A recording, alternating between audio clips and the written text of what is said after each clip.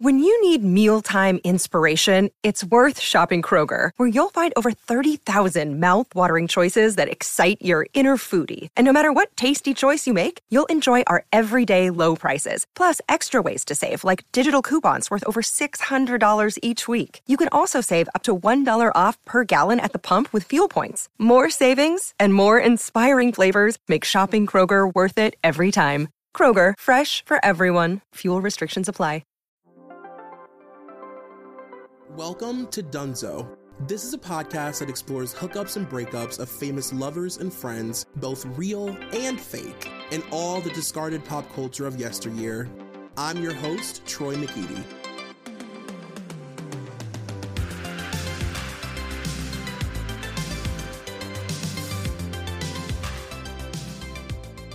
You guys, welcome to whatever episode this is of Dunzo. It is me, Troy McEady, and just know that when you guys ask me to do something, I truly deliver. Because Jay, I don't know if you know this or not, but this episode is highly requested. Oh, I assume. I don't even need to know that. I mean, that's kind of why I subconsciously just like texted you like the night of the opening night. I was like, well, before anyone else tries to get in here, I'm gonna pitch myself. Of course, I wouldn't have done it with anybody else. I am joined by my friend Jay Rena, and we are going to talk about Scream, and I'm so excited. Jay, how are you? Good. It's been a while since I've crept around your podcast corner. I don't even remember the last episode we did. It's probably been over a year at this point. Doing good. We're fresh off the opening weekend of the next chapter in the only movie that should exist, really. Right. Are there other movies?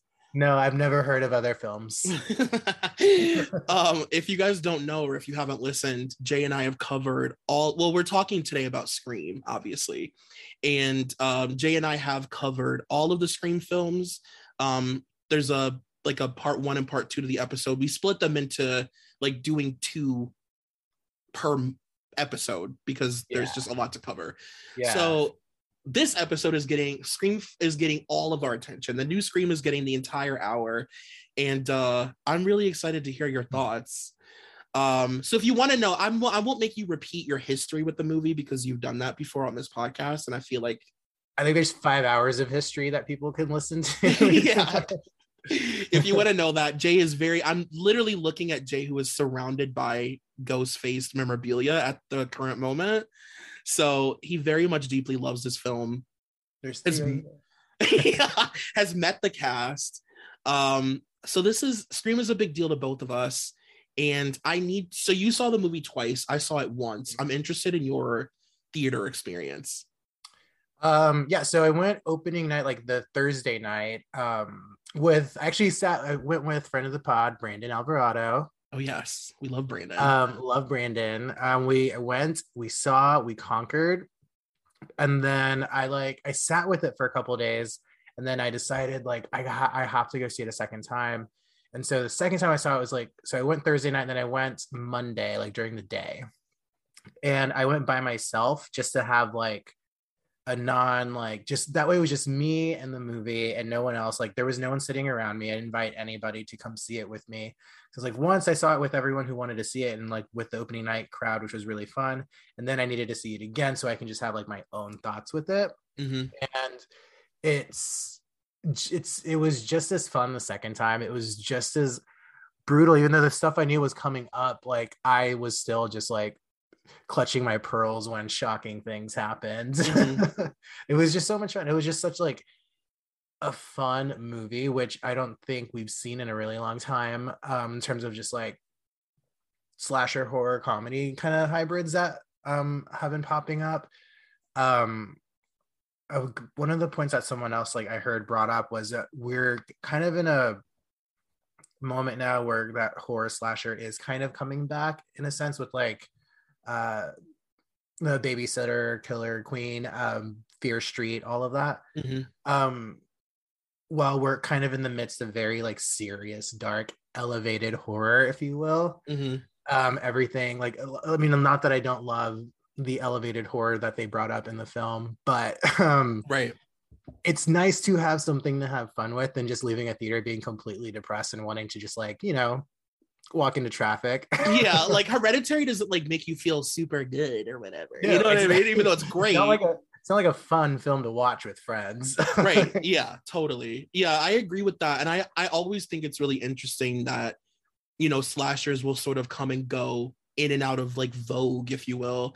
Yeah. And then they come back for whatever reason. Like there's always some sort of reason that you could say at this moment, like we need, you know, slashers back because they're fun, like you said, and they're popcorn movies, you know, like they're fun movies to go see. Like, Yeah.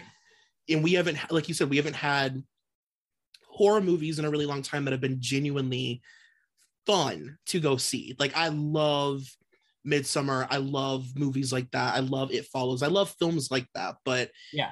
you're not like having a fucking rip roaring time with your friends in the theater watching Hereditary. You're just not. Yeah, so I actually watched It Follows for the first time in a really long time, like just a few months ago. Mhm. And I was just like halfway through, I was just like, this movie's good, but this is not like I was watching with a group of friends. I was like, this isn't like a group watch. I'm kind of like bored by this. Yeah. Because everyone is just, we're not like rip roaring like in the living room where we're watching it. Like everyone was just kind of just silent the whole time and just kind of like taking it in. I was just like, oh yeah, that's right there. I do. That's what this new chapter of Scream was really exciting to experience, because it was kind of, it had like just the right amount of like horror and violence and gore, but also just like camp and jokes that really landed. It like knew when to be funny and when was time to be serious. It really did a good job at making that pivot to like, oh, now you're going to see something horrific. And it was fun to have that like that balance like done so well, because everyone in the theater was just having a really good time, as opposed to watching, you know, another like more serious horror movie where everyone's just quiet the whole time and everyone's over and just like, huh, okay, we're all sad now. Yeah. And we've also just lived through this, you know, this long period of like Marvel movies and like those movies being the only popcorn film now. Like just big $1 billion like straight guy movies being like the, you know, those are like the big movies that people go see and like in quotes have fun at the theater. And like I just saw Spider-Man. I had the fucking time of my life. It was great, but it's just different when it's a horror movie. So also because Scream is just, you know, pushed just primarily by the gay agenda, which is why, I mean, everyone knows that, right? Yeah, right. And the gay agenda truly is just to like watch a leading lady be like a badass. We've talked about that before. That's actually a question. I remember a question that you asked me when we did the other Scream episodes. Was just like, why do you think gay men in particular just really just like push this movie, push these women, and push this film, like this whole entire franchise down everyone's throat more than any other ones? And it's just like, you know, if you get it, you get it. You don't, you don't. Do you think your answer is different now, or is it the same? I think it's, I mean, if I'm being honest, I don't remember what my answer was, because that felt like 12 pandemics ago. Right. A different world.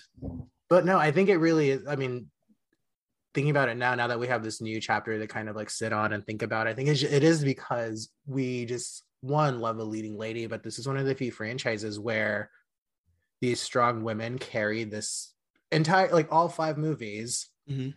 I mean, we're watching it for Sydney and Gail, really, at the end of the day. Right. And what they push and like the strengths and the like just the different things they bring to the movie, because you have Sid, who's like, you know, the final girl ingenue that we love, but then you also have bitchy Gail with the quips and everything, and so you have just like this well-rounded female empowerment movie in a slasher that we don't really see often. It's treated, I think in terms of like other slashers, they're treated like way more serious, I think, than most other ones have not lasted this long with the same cast. So I think that also makes it stand out as well. It's just like, you know, whenever the slasher craze in the 90s started, I mean, not all of them, like mostly went past like maybe part 3 of this franchise and just never heard from them again.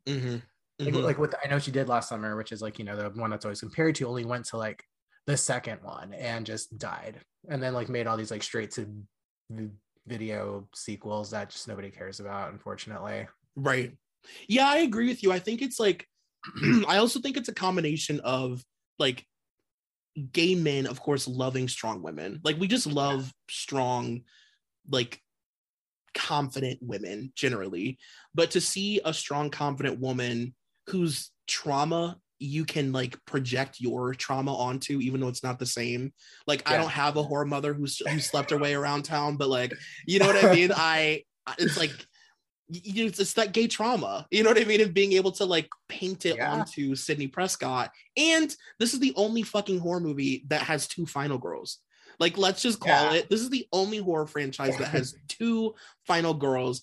And I feel like in this specific one, this entry of Scream, they felt really aware of the weight that they have in pop culture and with their gay audience. I really felt like they finally gave them, because it always feels kind of coincidental. They make it feel coincidental that Gail lives. It's always Gail being like, "Oh, I'm under the stage, bullet ricocheted off my rib." But this time they were like, "No, like Gail is a fucking final girl, and she's fought just as hard as Sydney to be here and lost a lot, you know?" Yeah.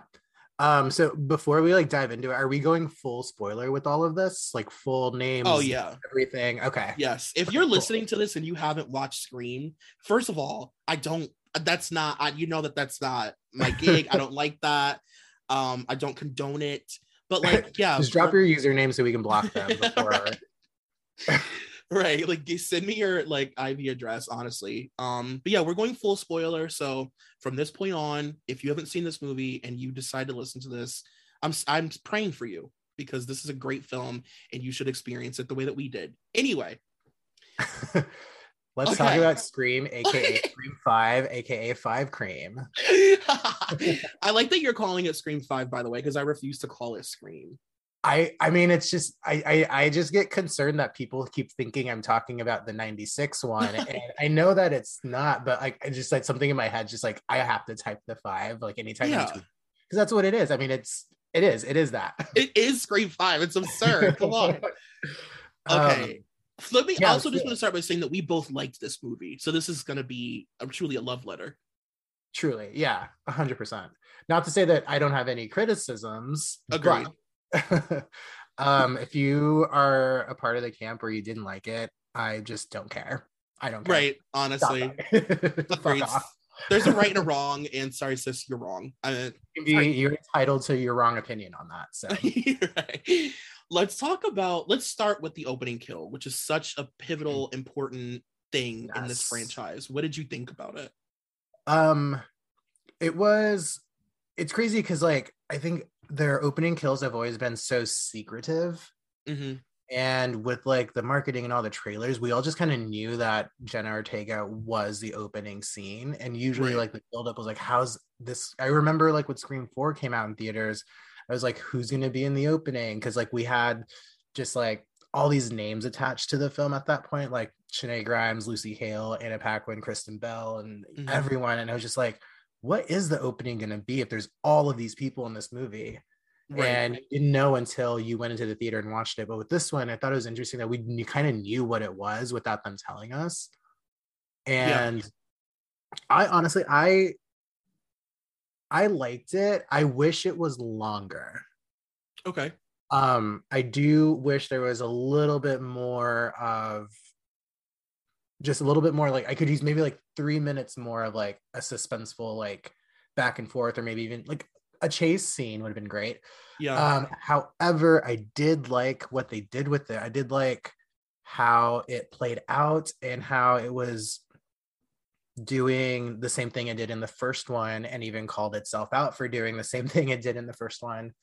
But honestly, I think what really just kind of killed it, no pun intended, Jenna Ortega is incredible. Amazing. Like, she's amazing. She was acting. Yeah, she's really, really, really good.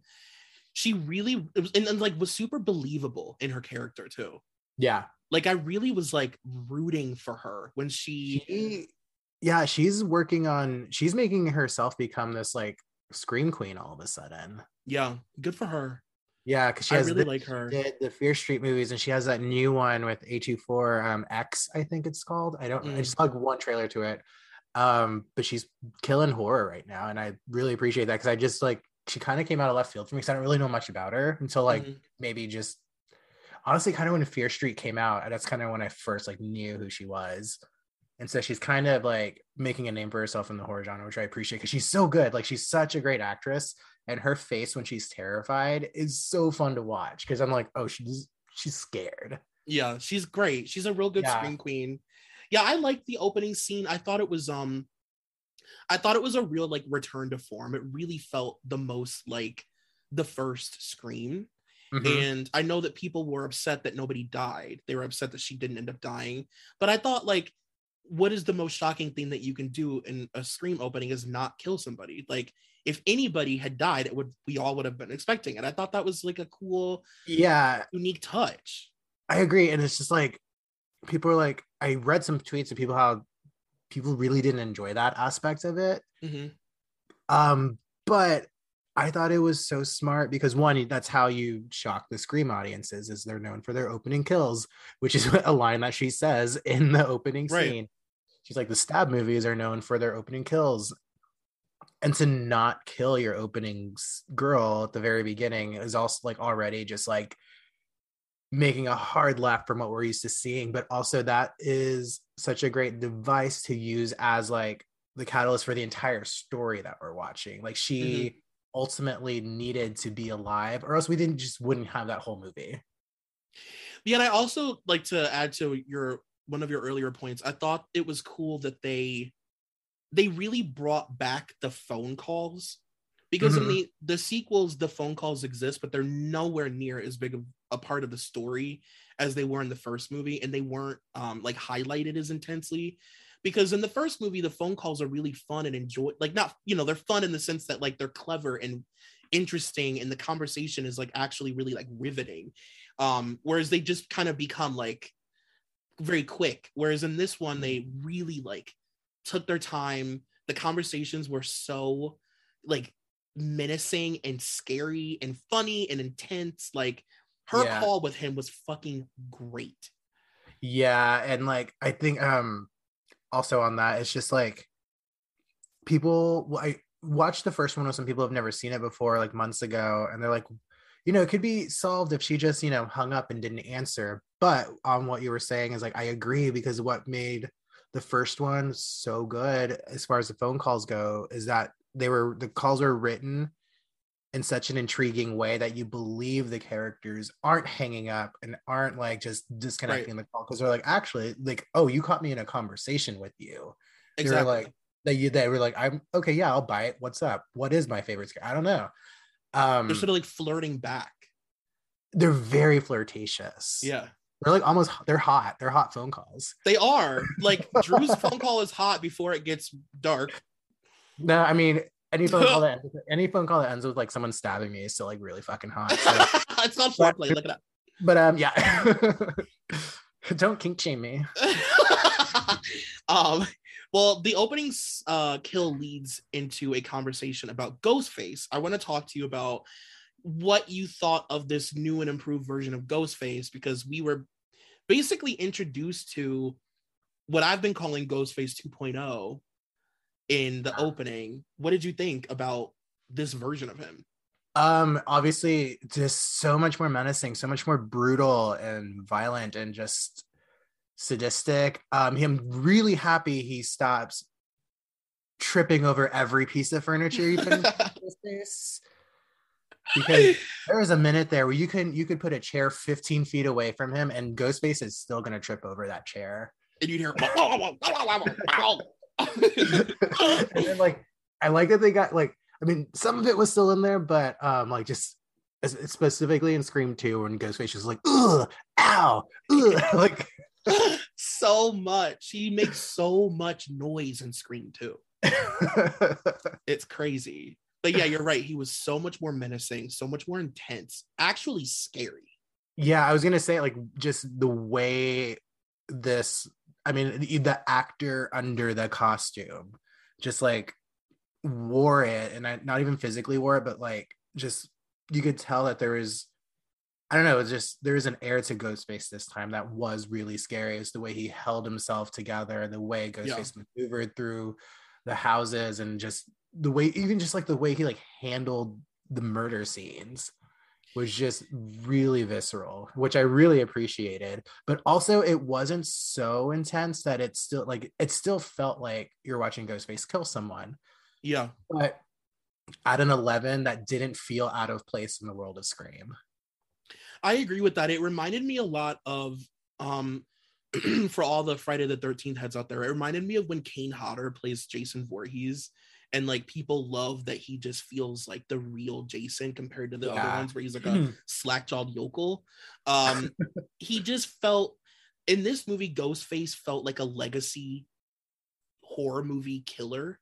It felt like he had like some history behind him, and he was just more lived in. Like, he was more menacing, more mean, gruesome. The stabs were like, I mean, gone are the days of being stabbed once in the back, twice if you're lucky. It's like, no, you're getting stabbed 40 times just on your abdomen alone, and then I'm gonna move on to like your like shoulder blade. Yeah, R.I.P. Sarah Darling, who honestly could have survived that.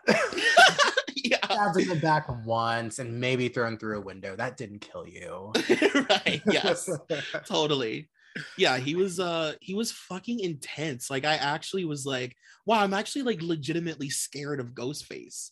You know what I mean? Like, actually scared. It's like they did a good job with having that in the fourth one. But there was something about this one that was just even more just emotionally horrific to look at. Like, watching Ghostface in this one. It's like, because I think, controversial, but I think 4 is still the bloodiest one and the goriest one. However, Ghostface is scarier in this 5th one to me. I agree with that.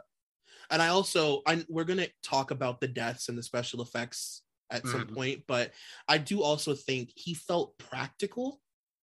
Like, that's a good word. Like 100%. a human person. Even when they would fight him back, like the way that he would fall, like there's a part at the beginning where she like kicks him and he like falls back and it kind of like hits the side of his body on the counter before he hits the floor. It feels real. Yeah. It's not just like, hey, there's a prop television entertainment system and you're gonna just run into it and knock it all down and hit all the shelves. You know what I mean? It just felt like an actual adult person, like a grown-ass person fighting. Yeah. Oh, also we should have mentioned that this is the first ever Scream without Wes. Yes. And so I truly wonder, like, I would love to see Wes directing Ghostface and then the new team directing Ghostface, because obviously we're talking about how Ghostface in this one is more brutal than any of the other ones we've ever seen. So I always wondered, like, watching this was like, I wonder what the directions were for these two from between 4 and 5 on how Ghostface should act. And I think the new team did a really good job carrying the torch. But yeah, it was, I should have started with that. Yeah, I was really nervous about this film going into it because it was just a whole new team. Only person attached from the original one was Kevin Williamson, and he didn't write anything in this movie. He was just an executive producer. So I'll use that part in the beginning, knowing that this is an entirely new team taking it over, and how much I just think they really did do it justice, honestly. I agree. It really felt like a love letter, not only to Wes, but like to this whole franchise and to all of his other films. Like, it just felt like, you know, it was like it was a movie made for people who love this franchise, honestly. And it was like really appreciated. Like, you could feel that a lot of love went into it. Yeah, 100%. And everybody involved in it actually cared about the movie. Because something that a thing that happens a lot with horror sequels is people will come along who have never. A good example is Freddy versus Jason. The director of that movie had never seen any of those movies and didn't like them when he watched them. He like didn't care about it. And then he directed maybe the biggest horror combination franchise ever, and it was shitty because he didn't care. So you run into that all the time, and it was cool to be like, oh, these people really like this movie. That movie did give us Kelly Rowland giving us the F slur, though. don't forget that's gay rights canon. Felt like a direct hit at me as a child. I was like, well, wait a minute. Well, Kelly. It's like my mom, like, looking at 9-year-old me, was like, why do you look upset by that? It's like, no reason. Yeah. Her voice sounded weird. Uh, let's talk about the new cast. This new cast of people. What did you think? I love them. Me too. They look like such a mixed bag of characters, which I really, really loved. Mm-hmm. They were these weird, like hybrid archetypes of stuff of like characters we're used to seeing, but kind of, I don't know, like they're archetypes, but not archetypes. I'm trying to think of the word, but yeah, it's like they still had like this person is that role, this person is that role, this person is that role, but in a more subdued and like really cool way that I felt really worked, especially in like a 2022 era. Mm-hmm. Where maybe those archetypes, while they still exist, not as blatantly as they did, as like the jock, the nerd, the slut, the so-and-so. Right. And it felt like everyone was kind of a mix of like each person had like a certain percentage of all other archetypes in them, I guess is what I'm trying to say. Yeah, I get that. I understand. They felt like an actual friend group. Like these are people who wouldn't be, because a lot of times you're like, well, why would these people ever hang out? Yeah. Why would this group of people ever hang out? But you could tell that there was like a streamline throughout them, but they had like a similar sense of humor. They all kind of liked horror movies, either at like a really intense level or just like, this passively. Was a natural group of friends, a natural group of high schoolers that were for some reason just allowed to go to the bar. and play pool. Like I literally don't even know how to play pool. Like someone teaches me, I will hit them. Like physically strike you if you're like, do you want to play pool? Like, how dare you? I thought it was cool too, that it was funny, like a nice little touch that they all had, like they brought flasks to the bar. I know. I thought that was funny. I did miss that the first time because after I left the theater the first time, I was like, weird that they went to a bar but for some reason just like weren't drinking. I guess I like blinked, I guess, I don't know. Which was funny because on my first watch on the Thursday night show, I brought a flask into the theater because I didn't know how, like my nerves needed it. What was your poison of choice? It was Tito's. Okay. Because then I went to that, the giant Coke machine that has like 50 flavors on the touchscreen thing. Mm-hmm. So I got a Sprite Zero lemonade. And then throughout the movie, just kind of, a little pour here and there. It's very Dewey Riley of you. It's very retired Dewey. I would like unscrew it. My friend would look at me and I'd be like, shut the fuck up. I need this. My nerves. But no, it was funny. Yeah. So when I saw it the second time, I was like, they are passing around a flask. Perfect. Yeah. They're all just drinking giant Coca-Colas and like. That's what I was like, that's exactly what I was doing, like making a potion. But no, they were all really great. I loved, even the stuff that felt like it was hitting you over the head, it was still great. Yeah. Like the new Randy, like I thought she was so fucking funny and so great, and I'm so happy she lived. Like she was amazing. I thought so. The girl who plays the killer, the first killer, which obviously we'll get to the killer reveal. She's in. Do you watch Better Things? I absolutely love Better Things. Okay, She's great. I was so happy to one see her in the movie, but then to see like the role she would end up playing. Yeah, because honestly, that's one that I suspected, and then I didn't suspect it. Like watching, I was like, no, like I don't think so. Yeah. But no, I love her, and then like I'm such a big Better Things head. Like, yeah, I just that family is for TV, but that's a real family to me. It's a real family. It's a real family. I was telling my friend, like, I was like, no, you don't get it. Like, this girl's like, she can fucking act. Like, this girl has made me cry deeply, intensely, many times. Like, trust me, she's amazing. She was great. What did you think of like the passing of the torch, the new Sidney Prescott? What did you think of her? I love Melissa Barrera so much. Mm-hmm. I've known who she was because she's on this show that I really loved called Vida. Okay. On Stars. And so I recommend anyone watch it. It's a really great, like Hispanic centered show. Loved her. So I've always been like a big fan of her since that show. I think it came out like 2 or 3 years ago. So I was really excited whenever she got this movie. I know she did a bigger film before this. She did In the Heights, but I have not fully watched it because I got too high in the middle of it and passed out. It happens. Doing it like sidebar is probably like the crazy, like one of the highest I've ever been. So when that movie came out on HBO Max, I'm like, I'm gonna get high and watch this musical movie. And so I had this chocolate bar, this weed chocolate bar, and you guys live in California, it's legal. So anyone judging me, and shut up.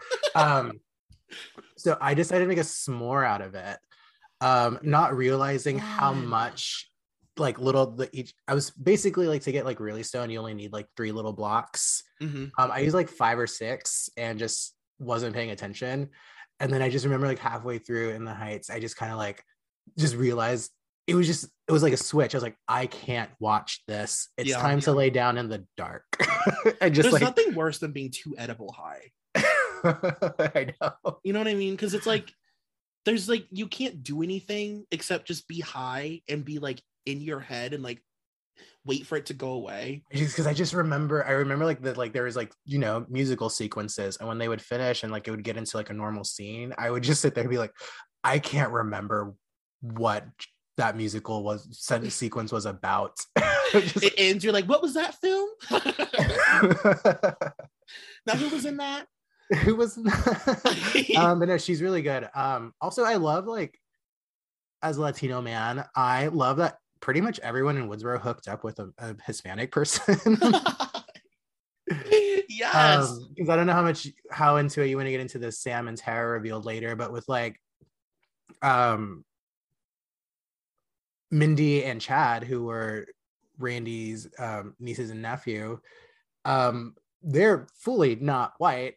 Right. Meanwhile, Heather Mazzarato, their mother, is back, makes an appearance, and I'm like, who is that father, and who is this man that she created these beautiful children with? Yeah.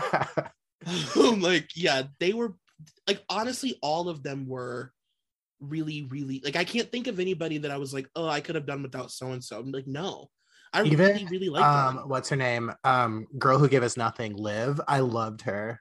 She was great. Yeah. Did she serve a lot of purpose? Not really. Yeah. But she was so fun to watch. She was fun to watch. I feel like a lot of people thought that too. For whatever reason, people gravitated to her because she was just fun to watch. Yeah. Because I think she had 3 scenes, really. She had the intro where we got to meet them all, and then the bar scene, and then the party scene. Yeah, I'm looking right now. She kind of like, oh, and I looked her up. This was like one of her first movies. Oh, really? She's like an actual like model. I thought she was really funny. Like, I thought when she had her freak out scene, like, I was like belly laughing. Yeah, no, that's why I just like, because I looked her up because I was like, this is surely some like comedic actress I've just overlooked. But no, she's like brand new. She's like mostly is just a model.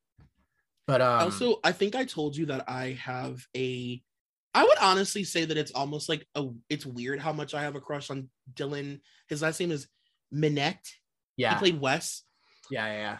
By the way, his name was Wes in the movie. Iconic. So fucking cute. Oh, and then the nod whenever they had, you know, his party and they had the banners that said for Wes. I was like, I see you. I know. I was like, don't make me cry in this fucking theater alone. Yeah, I'm obsessed with him. I thought he was really great. And obviously, so what did you think about like the merging of the old characters and the new? It was interesting. I liked it. I liked the steps they took to get there. Mm-hmm. Yeah. Because, you know, the horrific thing happens. Sam, our final girl, is like, how do I figure this out? We go to the expert. The expert is Dewey, who still lives in Woodsboro, or who's in Woodsboro now. Right. And then it was, you know, the sequence of events that brings Gail back and brings Sydney back all makes sense to have them all meet up at the end. I loved it. I thought it didn't feel like, oh, we're just going to stuff these people in here for the sake of doing it for fan service. Like, it was really laid out like why they all needed to be there, and it all made sense, and I really, really like that. Yeah, it was the total opposite of Sidney Prescott showing up at the police station and being like, "Hi, I'm here with my Greek letters," and everybody like, "Hey, Sidney, you're involved in this now. Hey," like it felt She very knew, real. like which police station to go to in Los Angeles, and Right. all of them there hanging out at the same time. After Which telling office? them nothing, they never told her where they were. I know, and she shows up wearing the outfit that they last saw her in college. They're like, "Hey, They're like, Sid." not much changed. Yeah. Noticed you're wearing a wig though. You're just wearing a stiff wig now, huh? But no, yeah, I thought that it was very selfishly. I wanted them in the movie more, but I understood their restraint, and I actually appreciated the restraint from having them be the entire movie, because they're trying to create this new generation of this film, and it was respectful to the old cast, I thought, but also still being like, no, like they're done with this. I truly do believe that. I think they're gonna. It performed well, so there's an inevitable like sequel announcement, I'm sure, that's on the horizon. Yeah, but I don't think we need to see them anymore after this. I don't think it would make any sense for them to. I really honestly don't. Like, I feel like, especially at the end with Gail being like, "I'm not gonna write them in a fucking book. Like, I'm done. I just lost Dewey. Like, I'm done." And just and also just like, Sydney's tired of this. Like, like it was the first time we see her on screen when Dewey's like, "Don't come here." She's like, trust, I'm not about to I'm good. Like, I'm not gonna come try and save the day. I don't give a fuck. And then in the third act, when Sydney gets a call from Ghostface, she just hangs up on him. She's like, "Ugh, shut up." I know. She says, "I'm bored." I'm bored. She's over it. She's like, I can't do this anymore. Just shut up. Right. You like HRH collection Ghostface. No, like literally. She's like, "Fuck.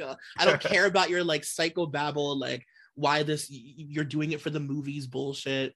Yeah. But yeah, I guess individually, I thought it was really cool too that they, the one thing that Scream has over pretty much every horror franchise that you can think of is they really give these characters a backstory, a history. They feel like real people. Like, our attachment to them is intense because they are so fleshed out and written, and they just feel real. And I thought it was really cool that they decided to give Dewey, it's like they're all kind of dealing with their trauma in different ways. Yeah, it's to me very rooted in reality. Yeah. And also, I think it goes with like the meta storytelling of the entire franchise kind of plays a big part in that as well. Because they're, they reference things that we've seen, the things that we're watching, and they're referencing horror fans. And it's like, oh yeah, like in a sense, they are those real people to us, like on screen, in the reality that we actually live in, because of just the way this story is being told since the first movie. That's such a good point. That's true. And I like too that like at this point, stab is like out of vogue and like not cool, and like in their world, slashers are like kind of done. Yeah. It was really, let's talk about Stab franchise for a minute. Okay. I aside from just this movie in general, I was more excited to see where Stab was in this universe at this point in 2022. And I thought it was really funny. Just like, I thought it was interesting that there hasn't been a Stab movie since Stab 7, since Scream 4. Right. So I thought that was interesting, because my first theory was like, oh, duh, at this point, Stab's going to be like a TV show because Scream did the Scream TV show. That would have been funny, yeah. So I was like, oh, it's like they made it like it's going to be like this world's like Game of Thrones or something. Yeah. But I like that there, in 11 years since the last movie, there's been nothing up until now, and they fucking hate it. Right. Directed by Ryan Johnson. Right. And all the kids are all just like, those fucking stupid Stab movies, like nobody watches those anymore. It's funny. I want to see in the Stab 8 movie that we get to see snippets of, like Chrome Ghostface. It's hot. I know, I love it. And I love that they just left it to Stab for him to be like Chrome Ghostface. Yeah, just like I saw those arms when he was holding that for some reason a flamethrower. Because it's like the Jason X version of Ghostface, which is so Yeah. funny. Yeah, what's funny, actually, I own a Ghostface mask that's chrome like that, but it's in my house in Texas. Really? Yeah, it's in a box and everything. That is so funny. Yeah, Yeah. it is hot. It's like, you know that underneath he's like roided up and like super bulked up and, you know, can crush your neck with his like hand. And thighs. I've thought about it a couple of times. Like I'm like looking back and I see your fan fiction like papers behind you. My Zoom went down. Let's talk about, so you mentioned earlier that Kevin did not write this movie, but like the writing of this movie was so great to me. I just thought it was insane how much it felt like the first Scream. I couldn't believe how much it felt like, just the feeling of watching this movie felt like watching Scream. And that's wild at this many years in. Yeah. One thing that I was really, really loving was that these Gen Z characters didn't talk like TikTokers, which was my God, I know. Because one of the things I was thinking about going into it, I was like, oh, we're in high school like now in modern times, like literally like 2022, we're in high school. I was like, I wonder if these people are gonna be, you know, if they're gonna, you know, talk like, ayo, no cap. Right, totally. I thought the same thing. All facts, no printer. I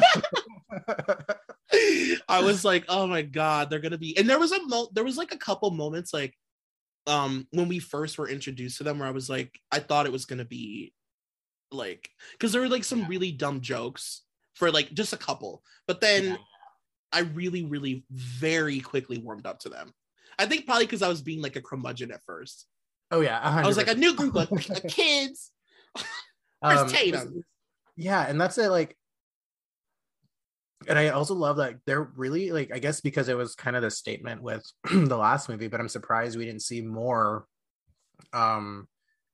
you know, social media points. I'm surprised we didn't see like a TikTok or something like that in it, because that's what I was scared. I was like, oh, they're gonna use like now social to like make, you know, to drive this movie. And that's what like scared me, is like high school teens now, and like they love, you know, everyone's on TikTok. It's like, oh, we're gonna see like a TikTok death or something, which totally. I was really scared about that. But I'm glad like they really didn't reference like social media like that much at all, which I really appreciated. I was so happy to not see somebody being like, I'm filming a live vlog. You know what I mean? Like, should we go live? Right. Like there's always that person who's like, has a website or whatever. And like, you know, none of that. I do think that that's one of the things about, I have a controversial opinion about Scream 4. It's one of my least favorite Screams. And I will just say that. Really? Yeah. And I think it's one just of the, telling me this now. I just came to terms with it recently. I'm dealing with it now. So my therapist, I was gonna say you're processing. Yeah, I'm processing that trauma. But I do think it's one of the things that makes Scream 4 feel really dated. Like when it makes it feel like, in a lot of ways, the least timeless Scream to me. Because Neve Campbell refers to the internet as the net. Oh my God. It's just too much. Like that whole part of it. I was really happy to not see any of that. And the interactions all just felt like we said earlier, human people that are hanging out. Like even as simple as Judy Hicks and Wes, like the interaction between them as like a son and his mom was like so weirdly authentic. Yeah. Wes ended up actually being like such a sweetie pie, which for some reason, like knowing very little about, like, because I didn't watch the trailer that many times because I didn't want to like plant it in my head and start like going conspiracy theory crazy. Right. Yeah. Like, oh, Wes for some reason is like the bad boy, like other side of the tracks kind of thing. When I was like, oh no, he's actually the sweet boy in this movie. He was the sweet boy. He was a little soft boy. He was. He made me really sad. He was honestly my saddest death. Yeah, well, the whole sequence that, well, I guess when we talk about the killings, like that whole like Hicks house sequence was wild. The Hicks, that's the spinoff, the Hicks The house. Hicks house. What did I want to talk about next? We did the writing. Oh, let's talk about the deaths. Let's talk about the deaths because we got a big one to talk about, obviously. Yeah. Okay. Um, yeah. I have the list here that you sent me, so we'll just start. You want to go in order? yeah, that's totally fine. Okay. So the only misstep I think that this movie made was that first like rocker character that they just killed, and he never really impacted the cast, and they made it a point to show him like doing shit. Like the shit that he was doing at the beginning reminded me of Mark Wahlberg's friends in the movie Fear, when they like thrust their hips at Alyssa Milano and try and be creepy at her. Oh yeah. Like he was like being creepy to Liv. to Liv. Okay, so I take it back when I said girl who gave us nothing. Actually, this guy was the girl who gave us nothing. Legitimately nothing. It was almost like they forgot that they wrote him into the movie and they were like, oh, we have to kill him. Let's kill him. Yeah. I wonder if there is a cut where there are more scenes, because really he only has 2 scenes and only talks like for 30 seconds the whole movie. So like he's introduced as like, oh, this creepy guy who's stalking Liv, but also I'm just like, okay, great. Are we going to talk about that? Or are we right. And they never talked about it. I mean, if he was just the vehicle, no pun intended, for Red Right Hand to play in this movie, I'll take it. I know, like, see, that's how like my brain would work writing this. I'm like, how do I get this song in there? When it happened in the theater, I was like, catastrophic pain. I literally like put my hands out and went, the song. And it was so cool that it was playing on his, it was just a nice touch. It was playing like on his radio and he turned it off. Yeah, like that was cool. Because Scream 4 didn't use it. The only movie that never used it. They used it in the trailer for like 15 seconds, but they never, it's the only movie in the franchise where that song is not playing in the film. So I was really happy that this one, like, they're like, oh no, it's he's listening to this. It's just playing in the car. Yeah, like we're back, baby. We're back in like Scream territory. Yeah, I agree. I wish that scene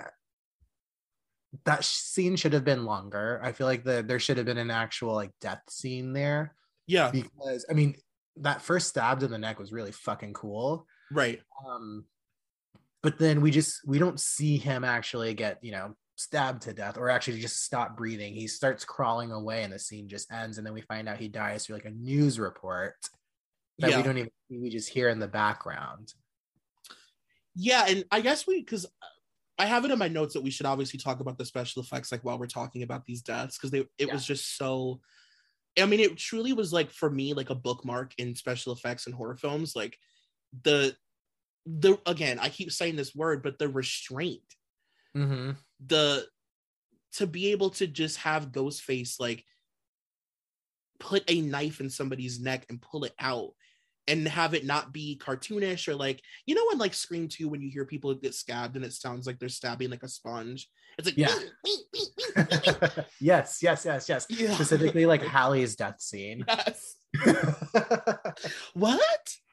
What? Why did you say it like that? But yeah, I was like, this is so cool to just see like a person with a sharp knife using a knife how a person would use it. Yeah.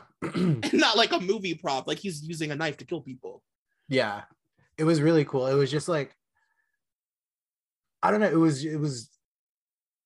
was so simple, like for some, like it's in a way that the other films didn't make it seem so simple, I guess. I don't know, but I know what you're saying, but it was really different this time around, the way they handled how, he would stab somebody.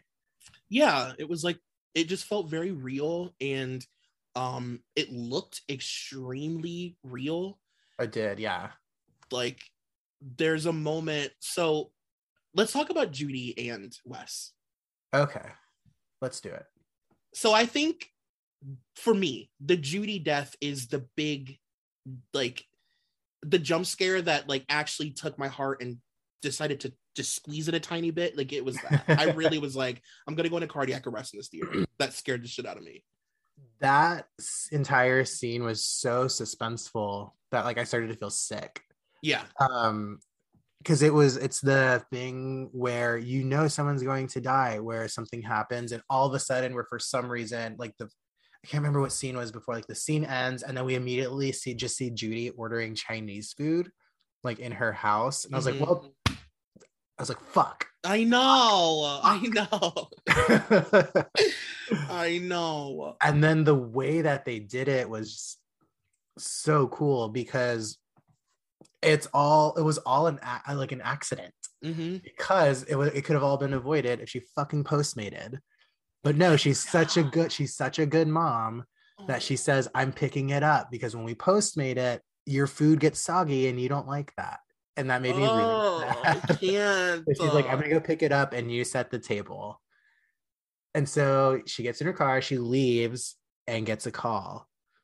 And while she's out getting the Chinese food, her son Wes is taking a shower. And so like you already just like are horrified because you're like, oh, Wes is going to get murdered while she's picking up some sushi, which is really, really rude. Right. And then the phone call happens. She gets threatened. She drives back to save Wes because he's like, I'm going to kill your son. I'm in the house. And she's like, oh, fuck. Let me turn around. Fuck this sushi. And gets to the house and just the most traumatic stabbing I've ever seen. Because it was broad daylight. It was like 2 p.m. in the afternoon on like a Tuesday. Like, she's in her athleisure. She's just wanting to go get some Chinese food, some dumplings, and just kills her in the front yard in the most like brutal stabbing so far that we've seen in the movie. Right. And it was shocking because it like the very last thing that you were expecting was that he would just swing the door open and kill her on the steps and just literally, I mean, she was like a sneeze away from somebody hearing her. It's the middle of the day in this like suburban neighborhood. There are mailmen out, like because she drove past and they made it a point to show like people were outside, you know what I mean? Yeah. So that was just so like gruesome, and to know that like she knows her son is about to die, like it was just, she was really in mama bear mode, and that's what made it really sad, because she was just like, I need to go save my son. And the fake out that, I mean, because like, so basically she runs up the stairs like to get to her front door, and he's outside waiting, and he just like comes out from the bushes and just plunges the knife into her stomach, and like it happens so quickly that I did gasp. I was like, it was shocking, and it was even more shocking because it was so brutal and so like menacing, but it was in the middle of the day. Like he chose that death to be like, he literally stabbed her in her side like 40 times. Yeah. Like, and oh god, it was just so intense, and she's laying there dying, knowing that he's just gonna stroll in her house and her kid's gonna think it's her because she's on her way home. Yeah, I need to go back and check, but a lot of the deaths I read, everyone stabbed 7 times. I could be misquoting. Oh, really? Yeah, like I think hers was 7, and someone like there's like 2 more, I think, where they're like 7 stabs to like symbolize, stab 7, and stab 8 wasn't real. And you're a big you love Judy, right? You're a big Judy head. I was really, really happy when her cast announcement came out, because she could have easily had been someone that is never revisited again. Right. But to not only bring her back, but now she's the sheriff of Woodsboro. Like, yeah, I'm a huge Judy head. I'm a Judy stan. Or as Ghostface says, Judy. Why did he say it like that? I don't know. I saw the second time I saw it, I was like, oh fuck, I forgot he says, hello, Judy. It's like, I was like, what? Oh my god. Jay loves Judy's lemon squares. He's obsessed with them. I do. Oh, and the note she left. Oh my god. And he, so then we transition to him, who's like in the shower, just minding his business. He's using all of his sponsored products. His soft soap, his Axe. Yeah. I remember like I was looking at that, especially the second time. I was like, damn, what a normal ass family. No, like it just, there's like their house felt so fucking real. For whatever reason, like all of the products and everything, even the way that they were placed, was like, this is so real. And I thought one of my favorite scenes of the whole movie was him setting the table. And I Yeah. thought it was so cool that the movie let that play out for so long. And All they the knew, fake outs were incredible. oh my God, they knew that we were like waiting for him to be behind every pantry door, the refrigerator Yeah. door. They did that twice in a row. And he wasn't there. And it was so cool to like not have the cliche be the thing. And to watch him set the table was like really sad. It added so much like heartbreak to, because then you just realize you watched the demise of an entire family, basically. Yeah. Who were just having a normal ass day at home. And that he is like you said, he's like a soft boy. Like his mom was like obsessed with him. But then when we see him setting the table, you sort of learn that it's like he's just as obsessed with her. He's like getting out all the condiments, and he really was like setting the table for them to have dinner together in the kitchen. Yeah. Oh my God. It's so sad. And then just when it happens for him, it's so brutal. It is so brutal and slow burn. Like the knife just slowly goes through it's the underneath his chin, right? And then it comes out of his cheek. Yeah. Or no, it's like all side neck. Oh, it's all neck. Okay. Yeah. Yeah, it goes in and then out of the side of his neck, and he just slowly dies. Like, yeah, I think what I was telling people that made it like whenever we are talking about the movie after, what made it like so brutal, that scene was like not only just watching it happen, but also just when he slides down, like the camera going down with him all the way. So he isn't just like, like when Alison Brie dies in 4, she slides down and she just falls to the ground. Well, he's falling and we're watching it up until he just is a dead body. Oh God, I was like, make you watch every second of it. Yeah, that will stick with me. Like that was like one of those moments where I was like, oh, this is like imprinting. Like I'm remembering every strand of hair right now. Yeah. And then Liv, what was Liv's death? She was at the end with the reveal. Oh, duh, of course. Yeah, she died in the house. Yeah. Again, like she was a really great character, and all of these characters I would have been fine with being in another Scream, and I guess that means that they just did a really great job, because yeah, I didn't want any of them to die. I wasn't anybody that was like, oh God, I can't wait for this person to go. Yeah, I was ready for it.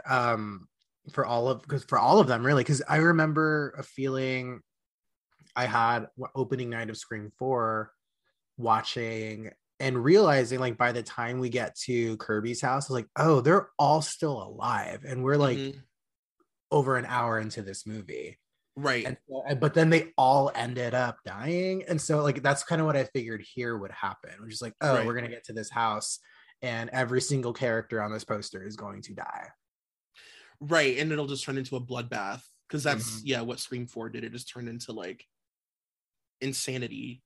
Yeah. But yeah, there were some fake out deaths in when we finally, which, can we talk about the fact that we end up back at Billy Loomis's home? Stu's home? Or Stu's, oh God. Ooh. I'm gonna cut that out. Editing that out. Troy. No, everyone just immediately unsubscribed. I lose every sponsor I have. Fake. It's all fake. He's an actor. We end up back an industry planted by Big Screen. Right. Big Screen. My life fucking sucks.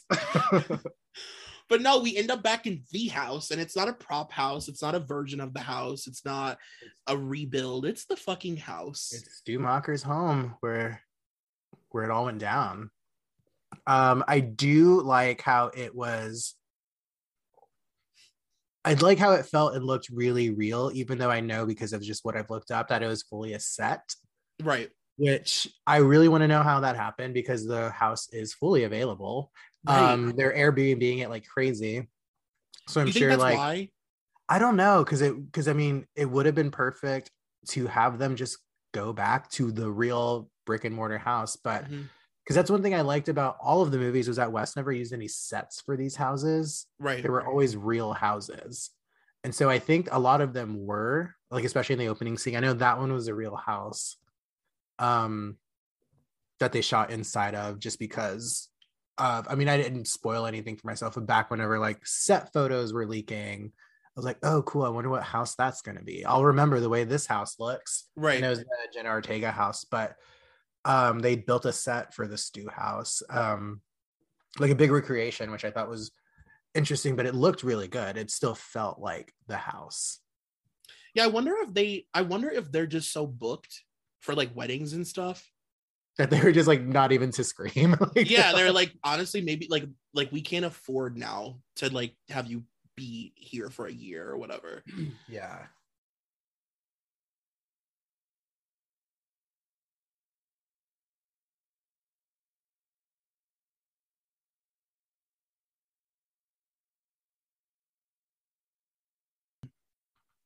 But yeah, so obviously, like the big major going into this movie, we all were thinking one of the Holy Trinity was going to die, because it would just make sense at this point. You know, this many movies in, to really shock us and really make this feel real, one of them eventually has to die when they've all been stabbed and shot so many times, right? I mean, they are full of bullet holes and knife scars. All of them. Just like, I'm sure there's a group chat they have where they get shit faced, like, show me that scar again. Yeah, like, was there a bullet hole on your side or is it in the back? Or like this one, this stab was Jill. This one was yeah. This one was Billy. This one, Gail's been shot on her side literally a million times. And probably like, I was just like, when Gail gets shot again, I was just like, that didn't even hurt her. Right. What did you think about, sir? Who did you think was going to die of the original three? I felt comfortable after just the few times that I saw the trailer, just knowing it was going to be Dewey. Me too. I knew it in my bones. I knew it from like different fragments of just scenes that they used. Also because when they wrapped the film, they posted like a big group picture at the house, like in their like final night outfits. And I was like, someone's not in this picture. Oh. And I was like, damn, I think I know what this means. And then when the trailers very heavily like featured Dewey and just did a lot of hospital scenes with him in the trailer, nowhere to be found at the Stu scene. Like, right. He was never like at that house in the trailer. And so that's where it's like, oh, something's going to happen at that hospital and he's not going to make it to the third act. So yeah. I kind of always knew it was going to be him. However, I didn't know it was going to be as like traumatic as it was. I mean, could it have been, you know what though? He probably was like, if you're going to kill me, I want to have like a good death. Oh like, yeah, no, I would have said the same thing. Like if I've done 5 of these and this is the one you're going to like cut me out of, I have some suggestions. Yeah. I want you to use the most blood on any death. Like, just make it fucking visceral and disgusting. Thank you. And I love that the killer was like, no, this time you're not going to get up and like have another limp. Like, I'm literally going to start from the small of your back, as Britney Spears puts it, and move the knife all the way up your fucking spine. Like, all the way, the furthest away from the arch of his feet. Right, totally. Like, it was really, really traumatic and really intense. And it was like that moment in the theater, like you could hear a pin drop. Like, and I know everybody is like either crying or like pretending they're not crying. Yeah, I definitely cried at that. Honestly, I cried like because I was like, I knew it was gonna happen, but it was just so shocking when it happened. But I honestly legitimately cried when Dewey and Gail met up for the first time in the movie. Me too. And they were talking to each other on how and why they got a divorce. And Gail started like tearing up in her speech, and I was like, oh, this is coming from like within. This is they're no longer acting, they're talking about their divorce like on camera. In this movie, I mean, can you imagine what it feels like for them to come back and film this movie? Like, especially now after all they've been through together, and like this movie is a literal like just like a photo book for their whole relationship. And entirely 100%. And I wondered, I knew they were going to be like, because obviously, I mean, they all are reflective of what they are going through as a couple at that time. And so Mhm. I knew, I was like, they have to be divorced at this point. Yeah. But I really wondered if they were going to go there with them or just keep them Mhm. in like, you know, a marital bliss, and maybe they have a kid or something. Because I was like, it could go either way with how they Yeah. want to treat like the new version, the modern version of Gale and Dewey. Like maybe they made it work or maybe they didn't. So I wasn't surprised, but also just like, okay, they really went there with them. Like these new people who like don't have a relationship really with Courtney and David were like, "Ooh, we're gonna still mirror what's happening." Yeah. Oh my God. I could literally cry right now. I'm on the verge. Um, She's it's starting. still she's starting. I'm like shaking my margarita. What'd you say? But it's true. It was really just like, it was so intense. All of the stuff between them. The Mhm. fact that he had that photo in his house, and you could tell that it was like a legitimate photo that like Yeah. came from a photo album of their own. It was just, and yeah, I thought it was going to be Dewey. If I'm being completely honest with you, as much as I adore Dewey Riley, like I live, laugh, love for him, Dewey has overstayed his welcome in a sense. Let's be honest. He's died Okay. 8 times. Yeah. And Okay, I'm with you. at the end of the day, this is a controversial opinion, and I'm known for one. At the end of the day, Dewey has truly contributed as far as saving the day, helping. Are you sure you want to finish this sentence? Yes. The man is truly a bumbling fool. Like, he hasn't, in all of the Scream movies, Dewey is the least likely to save the day, and he's the fucking cop. It's always Sydney and Gale. It is. You're not wrong. It is. It's Dewey being hit by the handle of a knife and bumbling down the stairs. Like, Gale and Sydney have figured this out for 4 movies, but he hasn't. He literally hasn't contributed at all to the I mean, like helping. in 4, when Gale goes, "How did she know I was stabbed too?" Like in the shoulder, because Gale's like, like, hello, did not think he's of like, that. oh yeah, and he like, you know, it's like Dewey has been very, very lucky to have made it this far, and it just felt like. But I will say that I thought it was really cool that they let him go out as like a hero. His character felt more like, you know, like he was a badass. He was like, I did feel like this was like his movie. Yeah, totally. He was like this, like central to the entire thing up until he wasn't. Mm-hmm. But even in like after that, it's still like he was essential, because that's the reason Sydney finally comes to this stupid town. Right. Yeah, this felt like his movie. It felt like he got to go out like a real fucking badass. Mm-hmm. And he finally, in a sense, got to save the day in a way. Like, he saved lives, and he wasn't just like, you know, tripping over stairs or whatever. You know what I mean? Yeah. I mean that with love. Family can say stuff like that about family. Yeah, of course. It's family. Shut up. Yeah, like cousins can talk like that.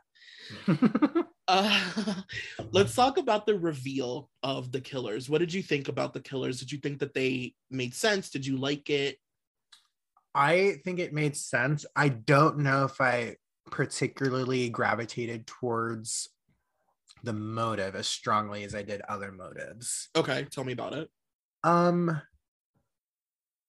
guess it's like, I mean, it all depends on who you ask, I guess, but it was so disconnected from, I mean, it's the first time the motive is no way, shape, or form connected to Sidney Prescott. Mm-hmm. And this is just my personal thing, is like, I kind of wish it was. Mm-hmm. And like the motive, I was like, okay, that makes sense. But I was like, I wanted a little bit more meat to it, I guess. I get that. And I was just like, I was waiting for some, like, you know, they explain everything, and then I was waiting, kind of like what happened in the first one, where Billy is kind of like, it's scarier when there's no motive. And then you're like, oh, so they're just crazy. And he goes, how about this? And that's when he tells her about her mom and his dad, which they cut to Stu, where Stu's even like, oh shit, I didn't know that's why we were doing this. Right. I wanted a little bit more of that, like, this is our motive, but also really it's rooted in this, which I didn't get. But that's the only, I wish there was just a little bit more meat to the motive.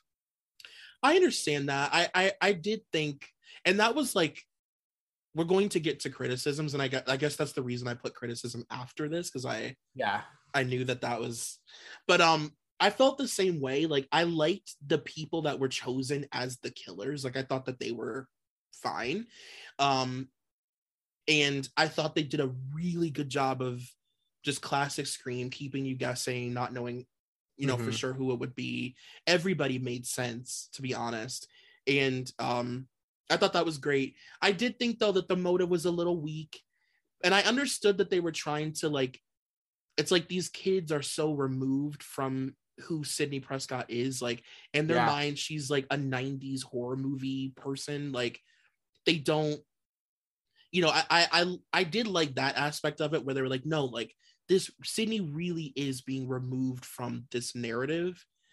Yeah. And whatever. They pepper that in throughout the whole movie, where, like, they don't really know these people.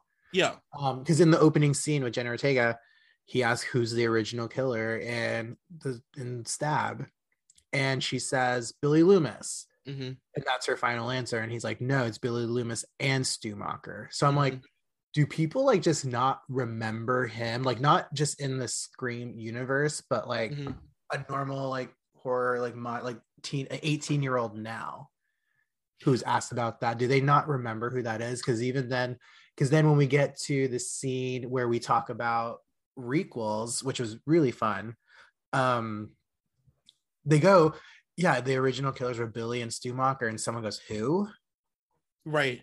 So I'm just like, do people just generally, with just like a very base knowledge, like an 18-year-old removed from this entire franchise, just really like not remember a lot of people? Because that's kind of like what they were alluding to in this, was just everyone was just like, who's that again? And to me, it made me feel like they were like trying to almost do like it was similar to Drew not remembering that Jason's mom was the killer in the first one. That's a good point, because even like when they asked her about like Gale Weathers, Jenna Ortega was like, the lady from the news. It's like, if you've seen Friday the 13th, like, of course you know that Jason's mom is the killer in the beginning, but if you're not like, you know, and at that time when the first Scream came out, it would have been like as equally removed, I guess. Okay. But no, I wanted a little bit more storyline. And I also felt like I was a little critical of, you know, they have to explain the reason that they're doing this, and I understand that, but I was like the carrying on of explaining what's going on like bothers me. Like, just explaining every single aspect of like your thought process and like why you chose to do this. I was like, okay, that took me out of it like a tiny bit when Amber was just like going on and having like her manic moment in the kitchen of being like, we're gonna be famous. It's like, all right, girl, we get it. Like, you're explaining we get it. You know what I mean? That she was shrieking in that final act. I did like her reveal happened so fast. I think that's what made it shocking. Yeah, it's because we get it in a moment where everyone is just in hysterics, and all of the new cast are in the living room, and everyone is just like, you're the killer. No, you are. No, you are. No, you are. No, you are. No, you are. And then she just pulls his gun out and shoots my girl in the head, my girl Liv, just out of nowhere. She's like, no, I am. Yeah. Welcome to the third act. That was really cool. Up. I was like, shut up. Welcome to the third act. You can't do this.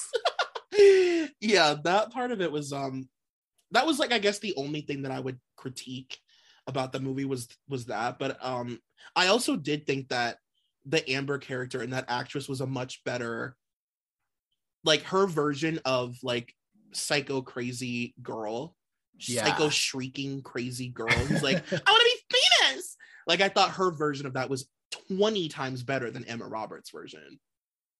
Interesting. I think that was a pointed interesting. I hated that, by the way. Go ahead. Oh, you can tell. Moving on.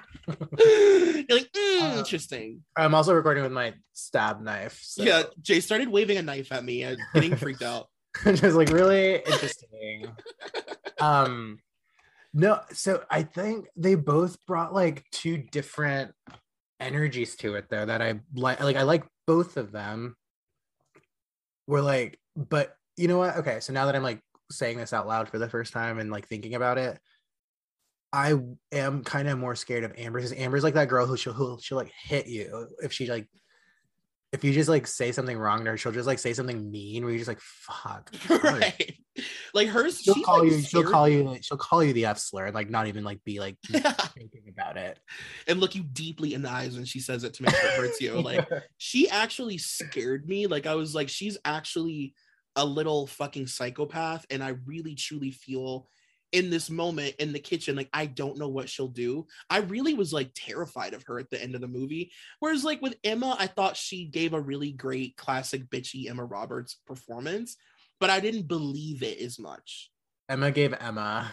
Yeah, it's like, oh cool. Like, she's like, this is how I yell at Evan Peters. This is how I'm gonna yell now.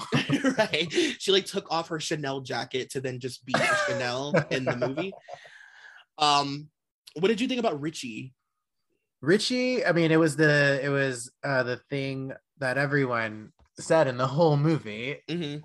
Always expect or like suspect the love interest. Right. I thought it was really interesting that it was like, it was one of those things like I was like, oh my god, no way, but also they did say in the very beginning that it was him. Yeah. Because it was so obvious that you didn't want it to be that obvious, and that's what made it work. Right. Because you're like, I mean, I think I know that it's him, but there's just no way they're gonna do that again. And I thought it was pretty ballsy for them to do that again. Yeah, because it's like human nature to like second guess it being so obvious. Yeah, because it was spoon-fed too, because they literally told us like 5 times in the whole movie, like, it's your boyfriend, bitch. Like And I love that he was like, Dewey tried to tell you. Dewey literally told you guys it was me. You still didn't believe it. Yeah, and like every time you're like, we need to leave, or like, you should go. He was like, no. Yeah. I would be like, why? Like, no, go. Like, I'll see you like tomorrow. And he was always popping up just like right after somebody died, giving very much Debbie Salt. Always on the payphone outside the college when people are dying. That payphone running. She's a deadline. I think we've gone over our criticisms. Oh, I still have a couple more. Oh, okay. So I wish there were more chase scenes. Oh, We right. Okay, didn't yeah. get a chase scene at all. I mean, we kind of did in the hospital with Jenna Ortega in the wheelchair. Right. But that doesn't count. I needed like a Scream to Gail in the recording booth. Just classic chase scene. I agree, especially for a movie that does them so well. Like, yeah, I would have loved to have seen, just because this movie elevated everything in such a great way, it would have been cool to see this movie's take on like a, Gail in the studio scene, because that's one of my favorite horror movie scenes of all time. Oh yeah, because it's so well done, and it still holds up as being fucking terrifying. Mm-hmm. Because he's like toying with her, like he could get her, but he's not doing it. Yeah, like fucking with her. Mm-hmm. So I agree with that. Yeah, and the only other thing is I wish there was just a little bit more like drama, or like the melodrama of it all. Mm-hmm. I mean, because the first 4, at least, like if you removed all of the murder scenes in it, it would be just some really fucked up dark family drama. Right. Yeah. Just about, Sydney's mom and her past, and then part 4 you get Sydney coming back to Woodsboro and reconnecting with like Jill and her mom, and it's like weird family trauma that it's all based off of. And then with this one, I felt like I could have used a little more of the actual just like real life drama aside from the murders, because I felt like this was so murder heavy that they sacrificed a lot of this just like real world like trauma that everyone's dealing with. So I could have used a little bit just like more just dramatic storyline. And that's where I think this movie, I was watching a reviewer on YouTube, and I don't remember what his name is, but it was a really good review. Doesn't help anybody. And he basically said like the difference between, he's like, this is obviously a really great movie and, you know, probably one of the best sequels of this film. But like the one thing that this movie has working against it is that it has to tie all these loose ends for this like 20-year long story, while also introducing these new people that they want to pick up the new version of the story. So we probably won't get like this new era's full potential until the following movie, because that would be like the real new Scream. Yeah. You know? Yeah, because like I guess that's true. Yeah, that's a good point, because like with Scream 2, it was so like Scream 2 is so long. I think it's at like an even, like the only one that like hits 2 hours. Yeah. But like the stuff with like Sydney's trauma with like her dealing with being in college, her and Derek, and her and like Stab being a movie, like there was so much there that didn't have anything to do with being Ghostface. Right. It really was her, like Scream 2 is just about her in college trying to get away from what happened in Woodsboro. And then when you take out all the murders, I think it's a really great story about overcoming trauma.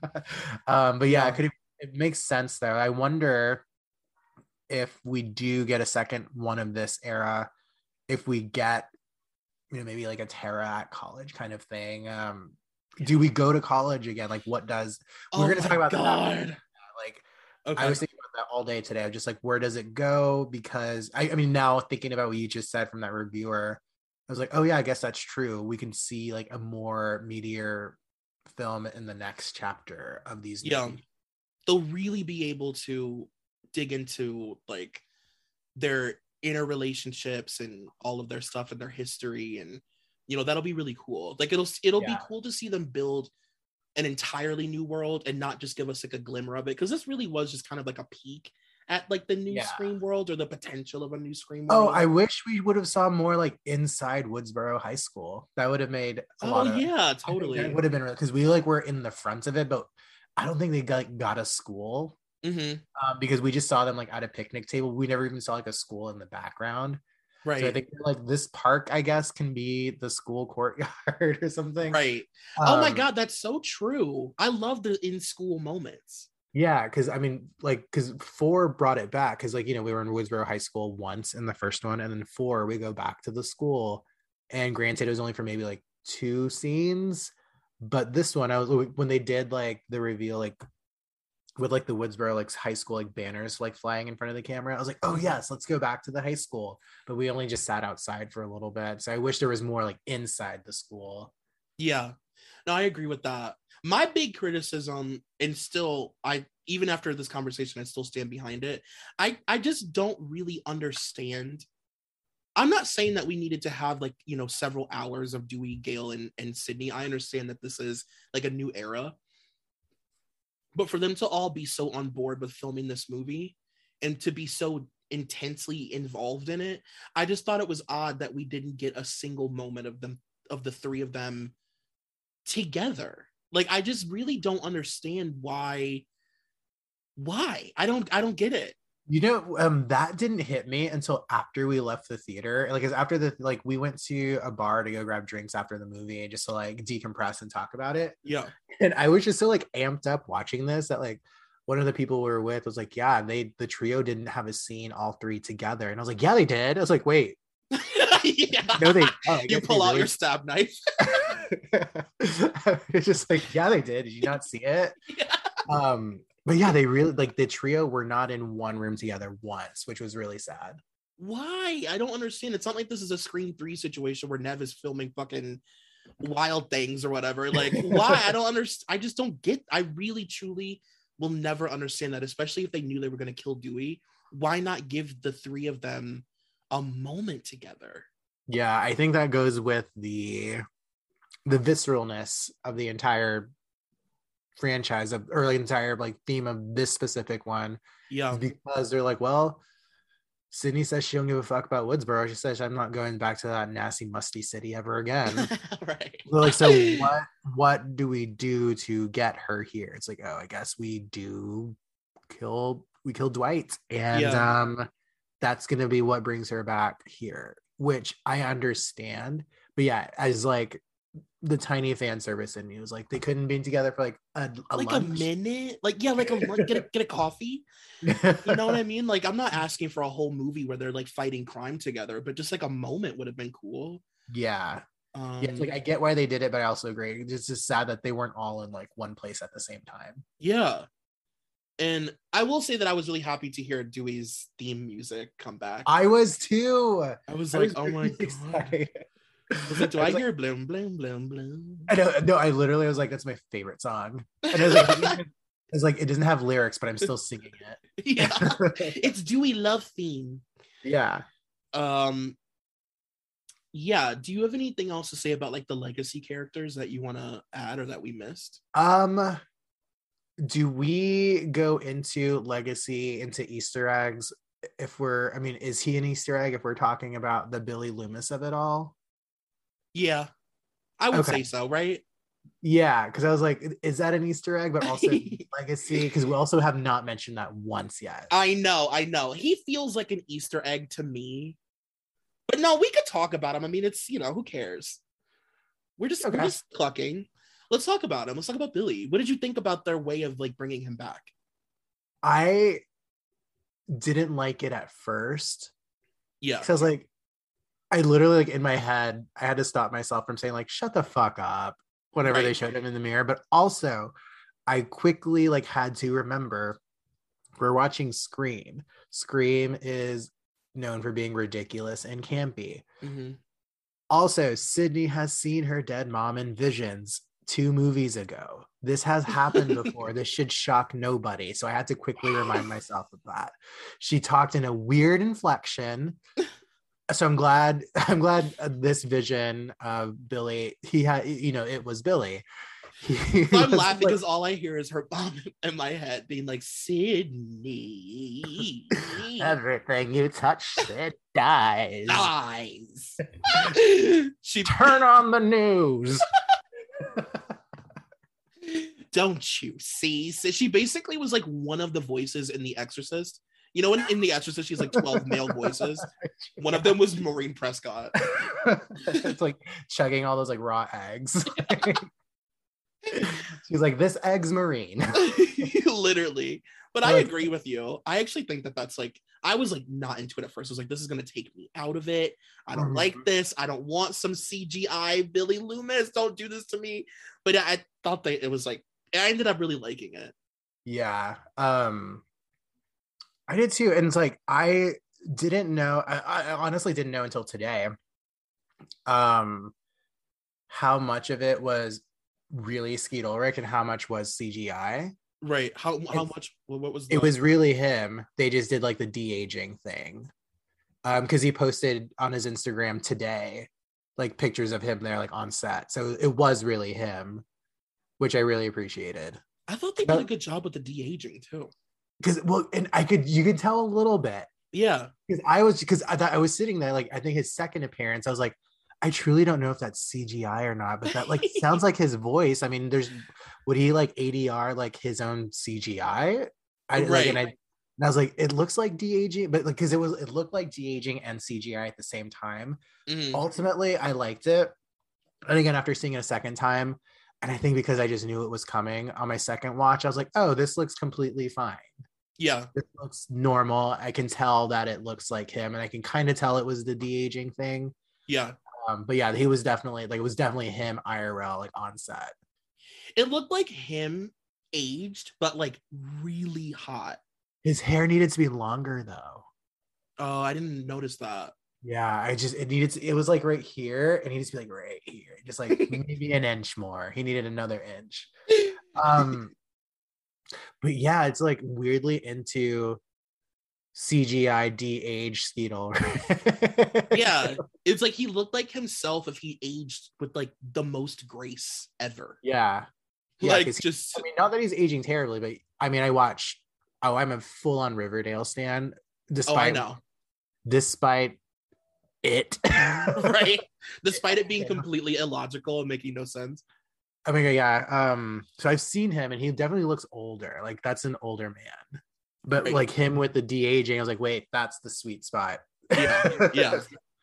He looked good. Yeah, I thought it was cool. I thought it was a cool touch to be like, he's a voice in her head, and like, you know, she's got that little bit of him. And it really made me, to be honest with you, I fell in love with it when she had that moment where she like became a fucking murderer. Yeah. And she like went nuts. Wait, why are we talking about this? We didn't even tell anyone why Billy's in this. Oh, hello. Oh my God. Am I the host of a podcast or no?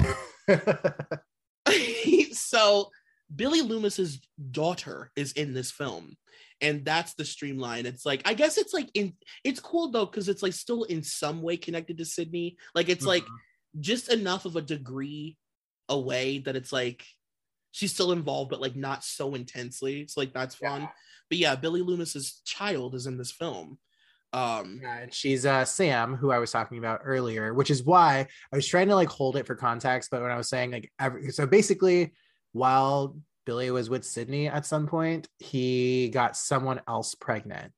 Yeah. And that baby grew up to be Sam in this movie. And Sam is the only one who knows that about herself. Yeah. Amongst her circle of friends. So that's why I was saying, also she's a Hispanic lead. That's why I was saying everyone in Woodsboro was just hooking up with just all these like Hispanic people, which I really appreciated. And apparently they're all hot. Because like with Martha Meeks, I was like, what did you do? Like, who was the woman? Who is Sam's mom? By the way, Sam and Tara's mom could not be bothered in France right now. Right. And they keep saying, I called mom, told her where we are. And I'm just like, is she not coming? Right. Like there's murders happening at like a very rapid speed. Like Tara has been like attempted murdered like twice. I thought that was insane. I thought it was going to be more of a part of the story. Like that she was like dead or something. I couldn't believe that the parents just weren't coming home. She was like at a conference. So like I talked to her. I told her where we're going. I was like, why is she not on the first plane here after her daughter's been hacked up? Yeah, she's like, I told mom I got stabbed through my hand by the murderer. She's still working. She's at work. My fun theory is that Sam's mom is the girl from the original Scream talking shit about Sydney in the bathroom. Well, from Ricky Lake. Yeah, who like very cartoonishly wipes her lips because she's a mean girl. Maybe she's a slut, just like her mother. No, that's a really good theory. Maybe in the next one they would add some meat to the story by doing something with their parents, because they could do anything they want now with her mom. Yeah. Oh my God, wait, that's a good point. This like next one is like the parents somehow know. Yeah. We're doing a Riverdale thing. Riverdale's already done this, but let's keep doing it. The parents are involved. But no, yeah, I thought it was cool that she was like Billy's son. I thought that was a really cool touch. And it felt very Scream. Like it just felt very like, you know, it was like what they tried to do with Roman, but like it worked better. Yeah. Because Roman is just, I'm like fucking trashing Scream or no, that's Scream 3. I'm okay with trashing Scream 3 because I actually really like it. Yeah. But what was that? I was watching an interview with Nev Campbell the other day, and they were talking about like the different killers, and she was just like, yeah, and the third one was kind of weird because like I had this brother or something I didn't know about, and I just thought that was really out of nowhere. I was just like, oh my God, she hated it. Nev, Roman is the worst killer reveal. Come on, like, yeah, it was just like he was just like that tuba like sound, just like when he flips his mask up, it was like burn. Yeah. Like you lost The Price is Right. Because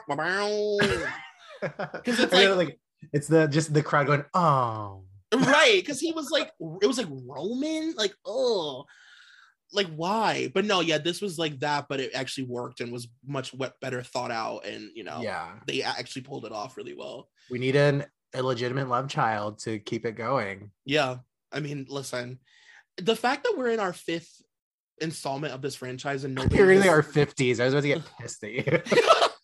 No, we're in our 5th installment of this franchise and nobody has figured out that they have telekinesis yet. They are showing restraint, and they are like, the fact that Sydney can't at this point kill Ghostface with her brain is like, or psychic ability, or she can see into the future. Like, she needs like the psychic powers. She needs the psychic powers from Rubber, where she just like looks at something and it just explodes. Right. Which, by the way, I do love in a horror movie when the final girl randomly, like in that one Friday the 13th, when the final girl can like, it's like Carrie. Oh yeah, what part is that? Oh my god, wait, I'm forgetting which part that is. I think it's 6 or no, I don't know. It's either maybe 5, but yeah, that's great. She can like carry things, you know, like we'll get there one day with Sydney. Oh yeah, no, Sydney's gonna get like red eyes and everything. Yeah, she'll just turn into Storm. You want to talk about Easter eggs? I absolutely want to talk about Easter eggs. Okay. I thought Scream 5 did an incredible job with Easter eggs that were not hitting you over the head. They were really fun, great callbacks. Like, I thought they did a really good job with this. Yeah, I agree. So you made a list. The only one I don't remember is the first one you have listed, where you have Charlie's name dropped in the first call. I actually don't remember that either. I looked them up. Oh, so okay. I looked up a list of the Easter eggs that people have been able to point out thus far. And at the beginning, apparently Charlie was name dropped, like the Culkin from the fourth film. Yeah, I don't remember that. Oh, I wonder, and if someone's probably yelling at this in their car. The two people who love this as much as we do. Right. Is that like the fake name he gave her, like at the very, because when she gets the first phone call, he fakes who he is for a long time. Oh, you're right. That has to be it. Because he was like, yeah, this is so-and-so, your mom's friend from group. And that's how we get to know that her mom's a drunk. Right. And then I can't remember. And again, I've already seen this twice, but I can't remember if he says my name's Charlie, your mom's friend from group. No, you're right. And that's why it would have been considered a red herring, because you would think like, oh, it's Charlie, the killer from the fourth, and maybe he didn't die. Yeah. Okay. I'll just gotta, that has to be it. I'll watch it a third time to make sure. If I have to. I have AMC Pass. It'll cost me nothing. Another one that they consider to be an Easter egg is just how similar the opening was to Drew, which I get. You know, she had like the butcher block moment, and I think I've texted you this. Like, it's my favorite character is the butcher block. It's in movies 1, 4, and 5. She never ages. How many times have you like daintily put your head on your hand and pulled the butcher knife out of the butcher block and dropped it back in? Every single day of my life since I was 9. You're like pretending to make Jiffy Pop. I have to do it. It's like my like OCD behavior is like I have to pretend I'm like daintily grabbing this and putting it back before I leave the house today. These are my Scream ticks. Sorry. Look it up. But no, yeah, that whole scene was just like such a love letter to Drew. You could just feel it. Like you could just, all of it. Of course, Judy Hicks's lemon squares. She put the little note on the fridge that she had made some, and that they were. I can't even think about Judy. You know, Gail is being a bitch. I'm sure they're so good. Every time they mention them, I want lemon squares immediately. I think I'm gonna make some. I'm like, it sounds really good. Honestly, they don't taste like ass, Judy. And then there's a moment that I thought was really funny, and I was like, wow, I must be the only homosexual in this theater because nobody else is laughing at this. But there's a moment where Gail is on Good Morning America, and you catch her at the tail end saying like that she'll never have bangs again. I thought that was so funny. Yeah. No, it wasn't. It was her show. It wasn't Good Morning America. It was the Gail show. Oh, was it her show? Yeah, it was like, I think like Mornings with Gail, I think it's called. That was like really great. I fucking belly laughed, and it was like it echoed for an hour in the theater because it was so I was like, hello, are there no homosexuals? Also, wait, just like side note, how great did Gail look? Oh my in the red God.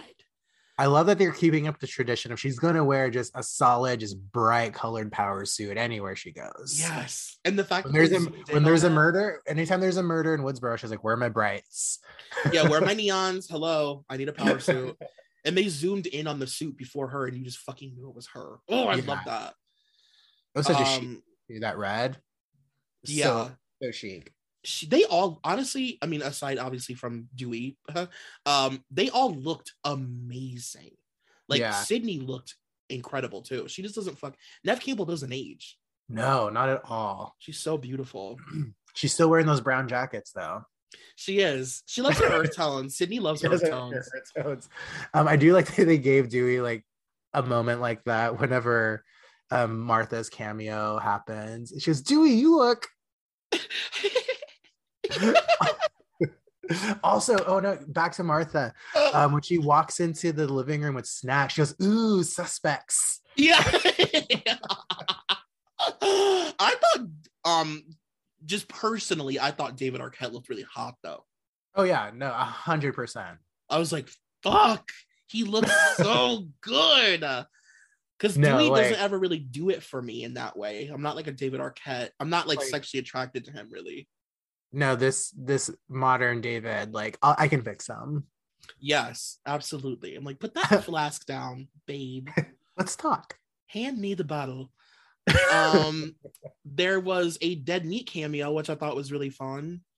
Yeah, so this was like, it happened so quickly that everyone in the theater started clapping, and I was getting, I was drinking my Tito's and Sprite Zero lemonade to where I was just like, what is happening? Because I was just like, it's YouTubers. I was like, oh, these must be like YouTubers. I don't know, because I don't want to. And then I was just like, the more the scene, I was like, oh wait, okay, yes, I'm here, I'm present. That was amazing. I was like, good for them. And honestly, I think that I love Dead Meat. I pretty much watch all of the Kill Count episodes, and they actually just released there's Airbnb-ing the Scream house, and they just filmed a really in-depth tour of the house that was really interesting because I actually haven't even seen that one yet. Oh, you'll love it because it helps explain a lot of the narration of the first film and why certain things happen or why people run certain ways and stuff. It was really cool. But yeah, they're great, and they just seem like good people. I was like, it's cool that they got this cameo. Yeah, because they just seem cool, like a cool couple. Agreed. Yeah, that was really fun. And then that led us to more Easter eggs in that scene. A very important one, if you ask me. Maybe the most important, to be honest. We saw on the screen next to them that there was a link for an interview with Kirby, and it said specifically interview with Kirby Survivor. Yeah, on the screen. Survivor. So we can now confirm that Hayden has lived. She survived Scream 4, which has been honestly a hot topic in the franchise for 11 years. Yeah. Because she was such a great character. She was probably the best character in Scream 4, maybe the entire franchise, might I say.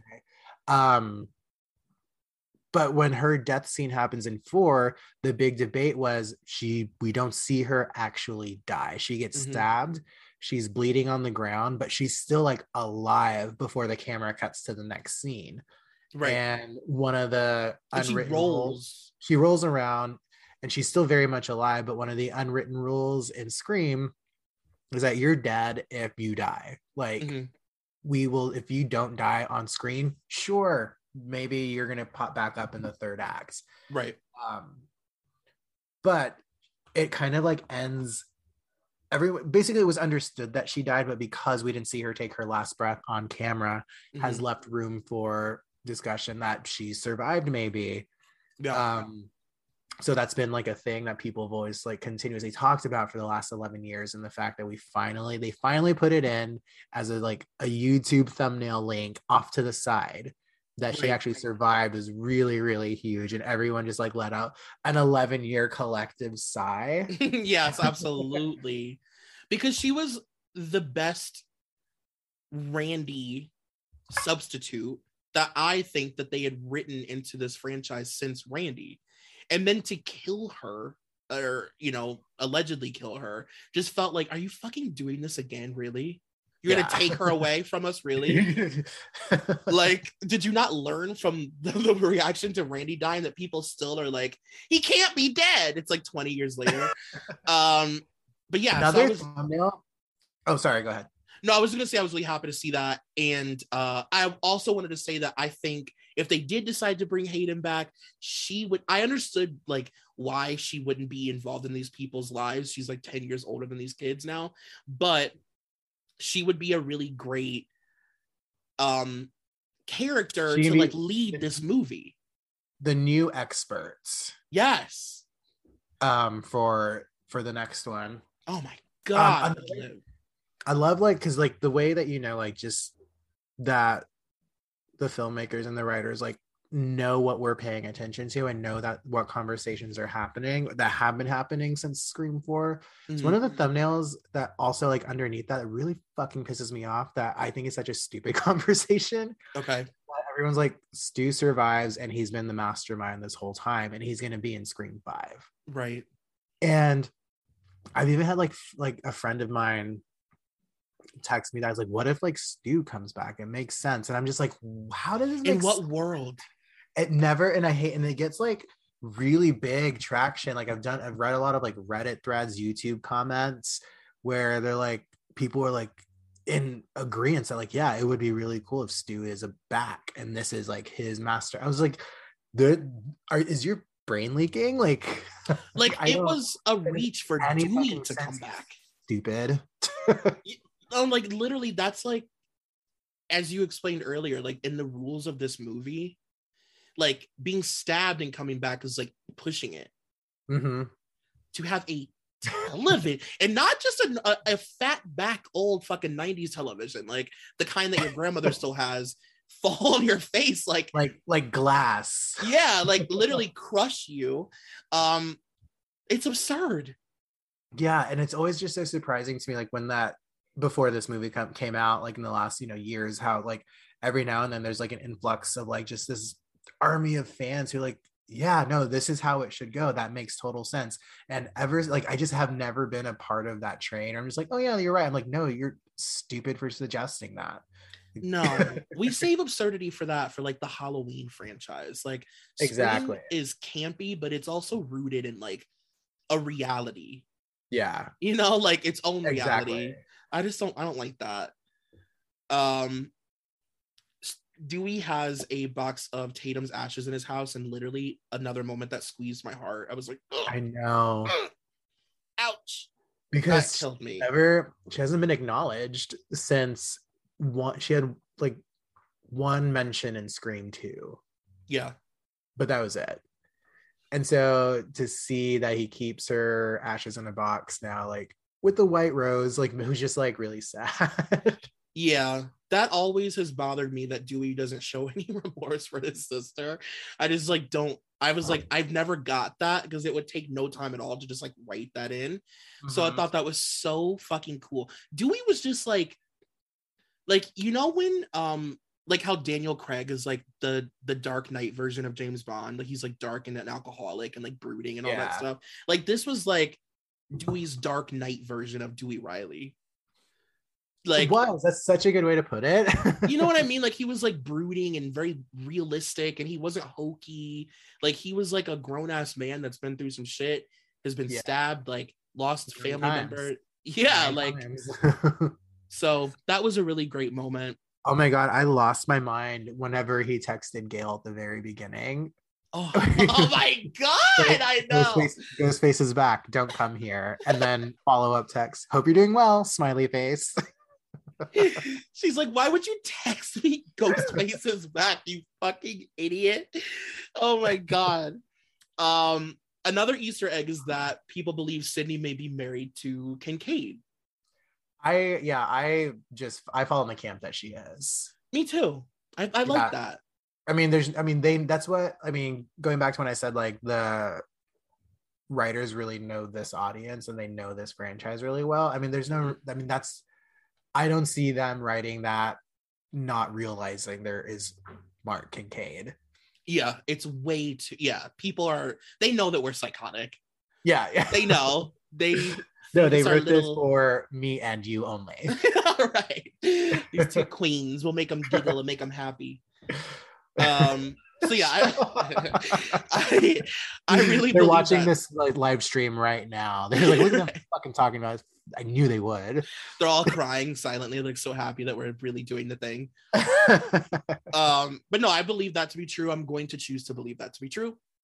There's another scene where is it Liv that's watching Dawson's Creek? No, it's Tara in the hospital. It's on her hospital TV. Oh yeah, Tara's watching Dawson's Creek and she's watching the episode The Scare, which is a parody of Friday the 13th. Love that. Mm-hmm. Love the acknowledgement of Dawson's Creek because this movie is so like the origins of this movie is so rooted in that kind of television. Yeah. Like that sort of like young Hollywood 17 magazine Neutrogena star, you know? Yeah, no, honestly, as soon as you say Neutrogena, I'm there. I know exactly what kind of person you're talking about. Right. And I know obviously Kevin wrote Dawson's Creek, but I feel like it's like even more than that. Yeah, it's layered. Yeah. We got to talk about Randy's shrine, which was so iconic. Want it. The entire thing. You will have that shrine in your bedroom like before the week is over. I have some Googling to do. I can make this happen. It was so cool. I love that there like the VHS tapes were there. Mm-hmm. All of his favorite horror movies. Like it was just really sweet, I thought. I just wish they still would have explained what the fuck Martha was doing in Hollywood that day on set. Like, hey, Sid! Don't shoot, I'm only 17. Oh my God. no one said, like, what are you doing here? And nobody said, why are your glasses so tiny? The like, littlest frames. Can you see? Hey, Sid. The Billy Loomis umbrella moment was also really iconic. I didn't know what it was happening. I was like, is she gonna grab it? She has to grab it. Yeah, no, it was so cool. As soon as, like it in like less than like a half a second, I was like, the fucking umbrella. There it is. Yeah, and I learned from Dead Meat that house has I mean, aside from the one that they showed, they have these like beautifully hand carved wooden umbrella holders built into the walls all over this house. Oh, really? Yeah, like the house is like you would never expect that it's as gorgeous as it is, just because like they don't really show all of the house in the movies. Yeah, it's so big, like on the outside. I honestly, controversial opinion, I think that house on the outside is so ugly. Oh, it's psychotic. I hate like just how block-ish it is, and I hate that color green that they won't change it from. It looks like an old house, but I do like, just because I know this house, the inside is so beautiful. Yeah, I just wish the outside was too. The outside is fucking hit. It's like me describing me. Like its outside is so rotten. No, I think it's hideous on the outside, and I hate that weird. I like hate the fountain. Just like the placement of that like white fountain. Mm-hmm. Another weird thing about the house that I discovered that fountains are so chuggy. Like especially a fountain that's like just for show and doesn't have like a water feature. It's just a fountain placed. Like, what the fuck are you doing? But another thing that I learned about the house was that it's so the door that they use to like come inside the house is like the back door in real life. And okay. So when you that's probably why it looks ugly. I know, because it's the back of the house. And when Tatum dies in the garage, like I know people's criticisms were always like, well, why would nobody see Tatum? Like, why would there's a party going on? And it's because the garage is also in the back of the house. So if I was like trying to place the garage, like whenever they were doing the big establishing shot, I was like, I don't see the door. It's behind the house, and it literally is like in the middle of nowhere. Like logistically, it just made seeing the house in its full glory. I was like, okay, things make sense. Like this is all coming together for me now. Oh, I gotta watch that video. Yeah, it's good. You'll love it. Yeah, I guess the last thing we have to talk about is like, what do you think the next installment of this movie will be, or what do you want it to be? Like, what do you hope it'll be?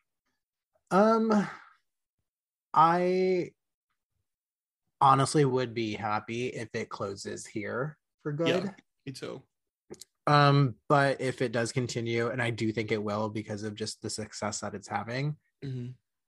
it's gonna be, it's like, I think this would be like the original cast, like last movie. Yeah. I don't see them being involved, and if they are, I think it would be like some cheesy like Randy-esque cameo where it's like one scene where I'm like, okay, this is how you do this. If he's coming again, if this is a sequel, and I just don't think like that would be really organic. So I do think if it continues, it does have to focus on the new cast primarily and completely leave like Sydney and Gale out of this. Like I think they're done for a little while or forever. Yeah, they feel done too. They just felt done. Like at the end of it, they were just like, I'm fucking tired of this shit and I'm done. And I will say though, they're like Gale and Sydney versus Amber. I could watch that on a loop forever. that was pornography. It really was. That was literally like, oh my God, that was so fucking good. There's just like, like breaking for some reason an industrial sized glass case of hand sanitizer on her head. And she goes, fucking hand sanitizer. When she said that, because I thought, like, I even seeing it the second time, I was like, that's a bottle of, yeah, I was like, that's alcohol. And she was like, and then like seeing it, like, because even like the second time I saw it like on a huge screen. Mm-hmm. And I was like, oh yeah, you can see just like this jelly dripping off her face. Hand sanitizer. From this like 3-gallon glass bottle of hand sanitizer, which I thought was wild. That made me laugh so hard when she said that. Like I died. Yeah. But no, I agree with you. I mean, they just feel, especially with like Dewey dying, like it felt like they were like, well, if you die in this one, it's okay because we're sort of ending your story here. So if you want to, like it's fine. Like he got a great send off and he got to be Rambo for the first time. And like that really was cool. Did. And he's very involved. Do you know what my favorite way to like refer to him as is whenever we did our very first episode, I was living in Austin and we kept calling him little boy with a knife. He's graduated from little boy with a knife to Rambo. Totally, to big boy with a gun. we love to see it. Oh, that was the episode we did on just David and Courtney. I think it was like, right, yeah. It wasn't even Dunzo yet. Oh my God, that was literally like 4 years ago. I know. I remember like, I was like, oh yeah, that was my Austin apartment. Like when I first moved there. Oh my God, holy shit. Your screen journey on this podcast is similar to Courtney and David's. Like literally it's been a 5-year long process. But no, yeah, I feel like that they're all just kind of done. And I honestly feel like even though this is a great franchise for them career-wise, like you can only play the same character so many times and have it be believable and have it make sense that they would all be written into this movie together. Like even this one, beyond what they came up with, would have been like a crazy stretch. Like this was kind of it. In the like meta talk of like the entire movie, they even mentioned that whenever like it's the killer reveal, it's the third act and Gale and Sydney are in the house like all fucked up and stabbed and shot. Richie tells Sydney, you know, like, come on, you can't survive this thing this many times. That's just ridiculous. I'm going to kill you right now. Yeah, it's true.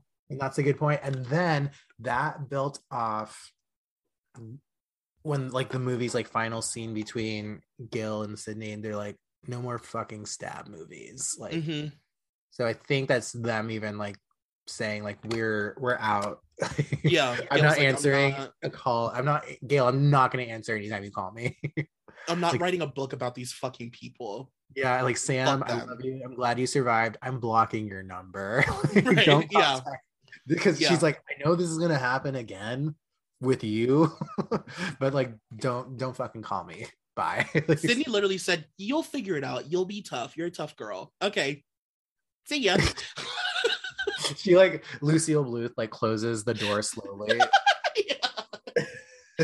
Bye. Glad we're all safe. But yeah, I mean, I think that we said everything that we possibly could say. No, and I think we feel that now, but I'm gonna like go to bed, and then in 2 hours you're gonna wake up with like a paragraph like, we forgot to talk about this. We should have brought this up. We should have elaborated on this. Is how I feel like after every podcast I record. Well, but I'm sure that this won't be the only time. Now we have to graduate to like a new horror movie to talk about. Who has the time? You know, because what if it's another 11 years? We can't just, you know. True. Yeah, I don't think I have any. Do you have anything else you want to say? Let me look at anything. I already mentioned under future installments, like, will the second one be, you know, do we go back to college with these surviving characters? I would love college. That would be so cool and so meta and such a fun way to like harken back to Sydney but not have her be in it if she isn't going to be in it. Yeah, or like they go to the same college. They go to Windsor College. Yeah. And she's saying, Sydney's like, you went, that's where you went. She's like, see, I'm not helping you. You knew. Yeah. You're a tough girl. Bye. Bye. No, I think overall, like, this movie, especially starting with the opening scene, just had like a lot of pressure riding on it, because they had not only how do we pick this back up after 11 years, but also it's been 25 years since the first one. So there was a lot of expectation riding on this. Just for no Wes. And no Wes. So it was really exciting to just like get into it again and then seeing like where it was, because I was really scared, honestly, just because I was like, oh, what if I fucking hate this? I know. I know. And so while I did have criticisms on some scenes, I overall thought it was really, really fun, solid entry. Because again, like, there's not a lot of fun horror, and like there is a lot like coming out now. And again, I mentioned it with like The Babysitter and The Babysitter Killer Queen and Fear Street and Happy Death Day. And so we're trying to get back to that. But those like are rooted way more in comedy than anything else. Right. Like those are funny movies. Yeah. But this one did a good job of like it feeling like the original, where it knew when to be funny, but it also, when it got time to like, you know, see some blood, like we saw some fucking gruesome bullshit that was crazy. And I think it's been a while. Like I said that it was like the most fun theater experience I had in a really long time. One, just because we just haven't been going to the movies a lot lately in the last couple of years. Yeah. But it was nice to watch it, you know, the Thursday night, and watch it with the crowd, who was like basically an entire theater full of people who were just on the same page with this, because I was scared of a Scream 2 opening scene kind of crowd. I was like, I'm really terrified. But it was really like we all laughed when we were supposed to. Everyone, like, there was some cheers, which I appreciated. Yeah, we love a cheer. We will take a cheer. We will take a cheer, especially when like Nev throws out a zinger. Yeah. Again, like with her phone call where he's like, I'm doing this because I'm bored, and just hangs up the call. Like literally just like, it was like just like a bunch of like gay queens, like, yeah, Sydney. Yeah. Our inspiration. Because I watched this movie in the middle of a theater, like in a theater in the middle of West Hollywood. So I kind of knew that was kind of a safe space. That's a good space to watch Scream. For sure. Yeah, anytime just like Gail flipped her hair and just like, yes, queen. Her Gail just being beautiful on camera. Yeah. Like, work. And it, like she would just like look at the camera and they're like, work. Like, you know what? Yeah, she did. No, you're right. I do think, as I said earlier, that this movie was just like a love letter to this whole franchise in like the best way. And it was really like the most respectful way to honor Wes, I thought, and be respectful to these characters that he obviously cared so much about. Like if anything, and I don't, this is like not a slight, but if anything, it's like Wes not being involved, like somebody else being able to do this. Like, I don't know if he would have like put this movie in this franchise on it's his movie, and it deserves to be put on like an emotional pedestal in a way. So it's almost like a person coming in who just loves it the way we do. It was cool to see them like write a love letter to it. Exactly. And I wonder I think about this a lot, and I guess it has to do with just timing or in the time of the world that we live in. I don't know, but it was 11 years since we had 4. And then when 4 came out, it was 11 years since we had 3. Right. But this one like just had such a bigger like hype to it. And 1 has already made more money than 4 did. Right. The reception is so much better, and like the crowds were there for it. And I don't know, I just feel like 4 didn't get the same hype as a comeback movie than this one did. And I mean, that's a much bigger conversation. I mean, we can go for another 3 hours on that probably. Right. But I do wonder, like, ultimately, like, what that was and why it did perform pretty much the exact opposite. Because Scream 4 didn't flop. It just kind of like came, and like by like the 3rd weekend, everyone was just like, and forgot about it. Yeah. And it kind of just like fizzled out in the box office. But like with this one just started strong, and I think it's going to stay strong for a while. And then, I don't know how for sure this is, but I think there's going to be an even bigger audience because I think next month is when it goes on Paramount Plus. Oh, okay. I didn't know it was that soon. I think so. That's unconfirmed. There's like 2 articles that I read that said sometime in February, but I don't know how like legit. It was like one of those weird, just like .net kind of websites. Yeah. I almost feel too like a lot of the reason for that, and I don't know how true this is, but just like in my mind, a lot of the reason that there's so much hype around this one was because of Friday or Halloween. Like I think Halloween coming back, and then this most recent Halloween not being like great and not being like kind of being poorly reviewed. It's like people are like in the spirit of wanting to see legacy horror movies come back. Legacy killers, that sounded really bad. Legacy horror movies come back, but like be good, you know. And this did like what I mean. I know the Halloween Kills, that's a whole nother conversation. Halloween Kills was fine. This second one was like fucking terrible. But yeah, I think that maybe like Halloween helped get people excited again for this kind of movie. Yeah. But yeah, I'm excited to go see it again. And yeah, because ultimately like Halloween's like those movies are great, but not fun. Because these are very, as Jamie Lee Curtis says, it's about trauma. Right. But only about trauma. Like there's not like, I mean, there's funny moments, but you can't top the style that Scream is written in as far as like the comedy tone. So I think that's that also, because again, like this movie is so much fun to watch with a group of people, whereas Halloween I think it's still fun to watch, but there's just like a different air to the Scream franchise in Halloween. Totally. I 1000% agree with that. Nobody can recreate it. They've tried many times. They really do. Well, Jay, thank you so much for doing this with me and talking to me again for 3 hours about Scream. It's my favorite thing to do. You literally, I don't even care if this for some reason wasn't even recording. We'll tell people where they can find you and things that you're working on and your social medias. You can follow me on Instagram at notjreyna, and then on Twitter at jreyna. And I always have to spell my name. It's Reyna, because people spell that in all kinds of different ways except the right way. I'm excited for you to come here soon. Very soon. Is that still? Yeah, I need super soon. Figure that out still. I think there's a group of us that are planning on going. I told Kelly that I'm gonna get there and literally faint on stage, and that'll be the show. I can't believe you're gonna be like on a stage.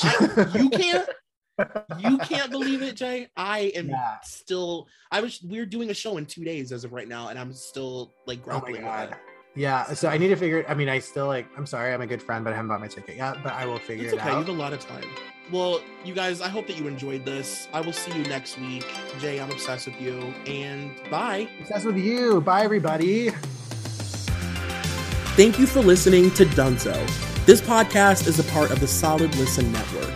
Please take a moment to rate, review, and subscribe if you haven't already. Also be sure to check out our Patreon at patreon.com/solidlisten for exclusive content. You can follow me on Twitter at Troy McEady, and you can follow the podcast on all forms of social media at DunzoPod. That's DUNZO. Thank you to executive producer Molly McAleer and coordinating producer Nicole Matthew.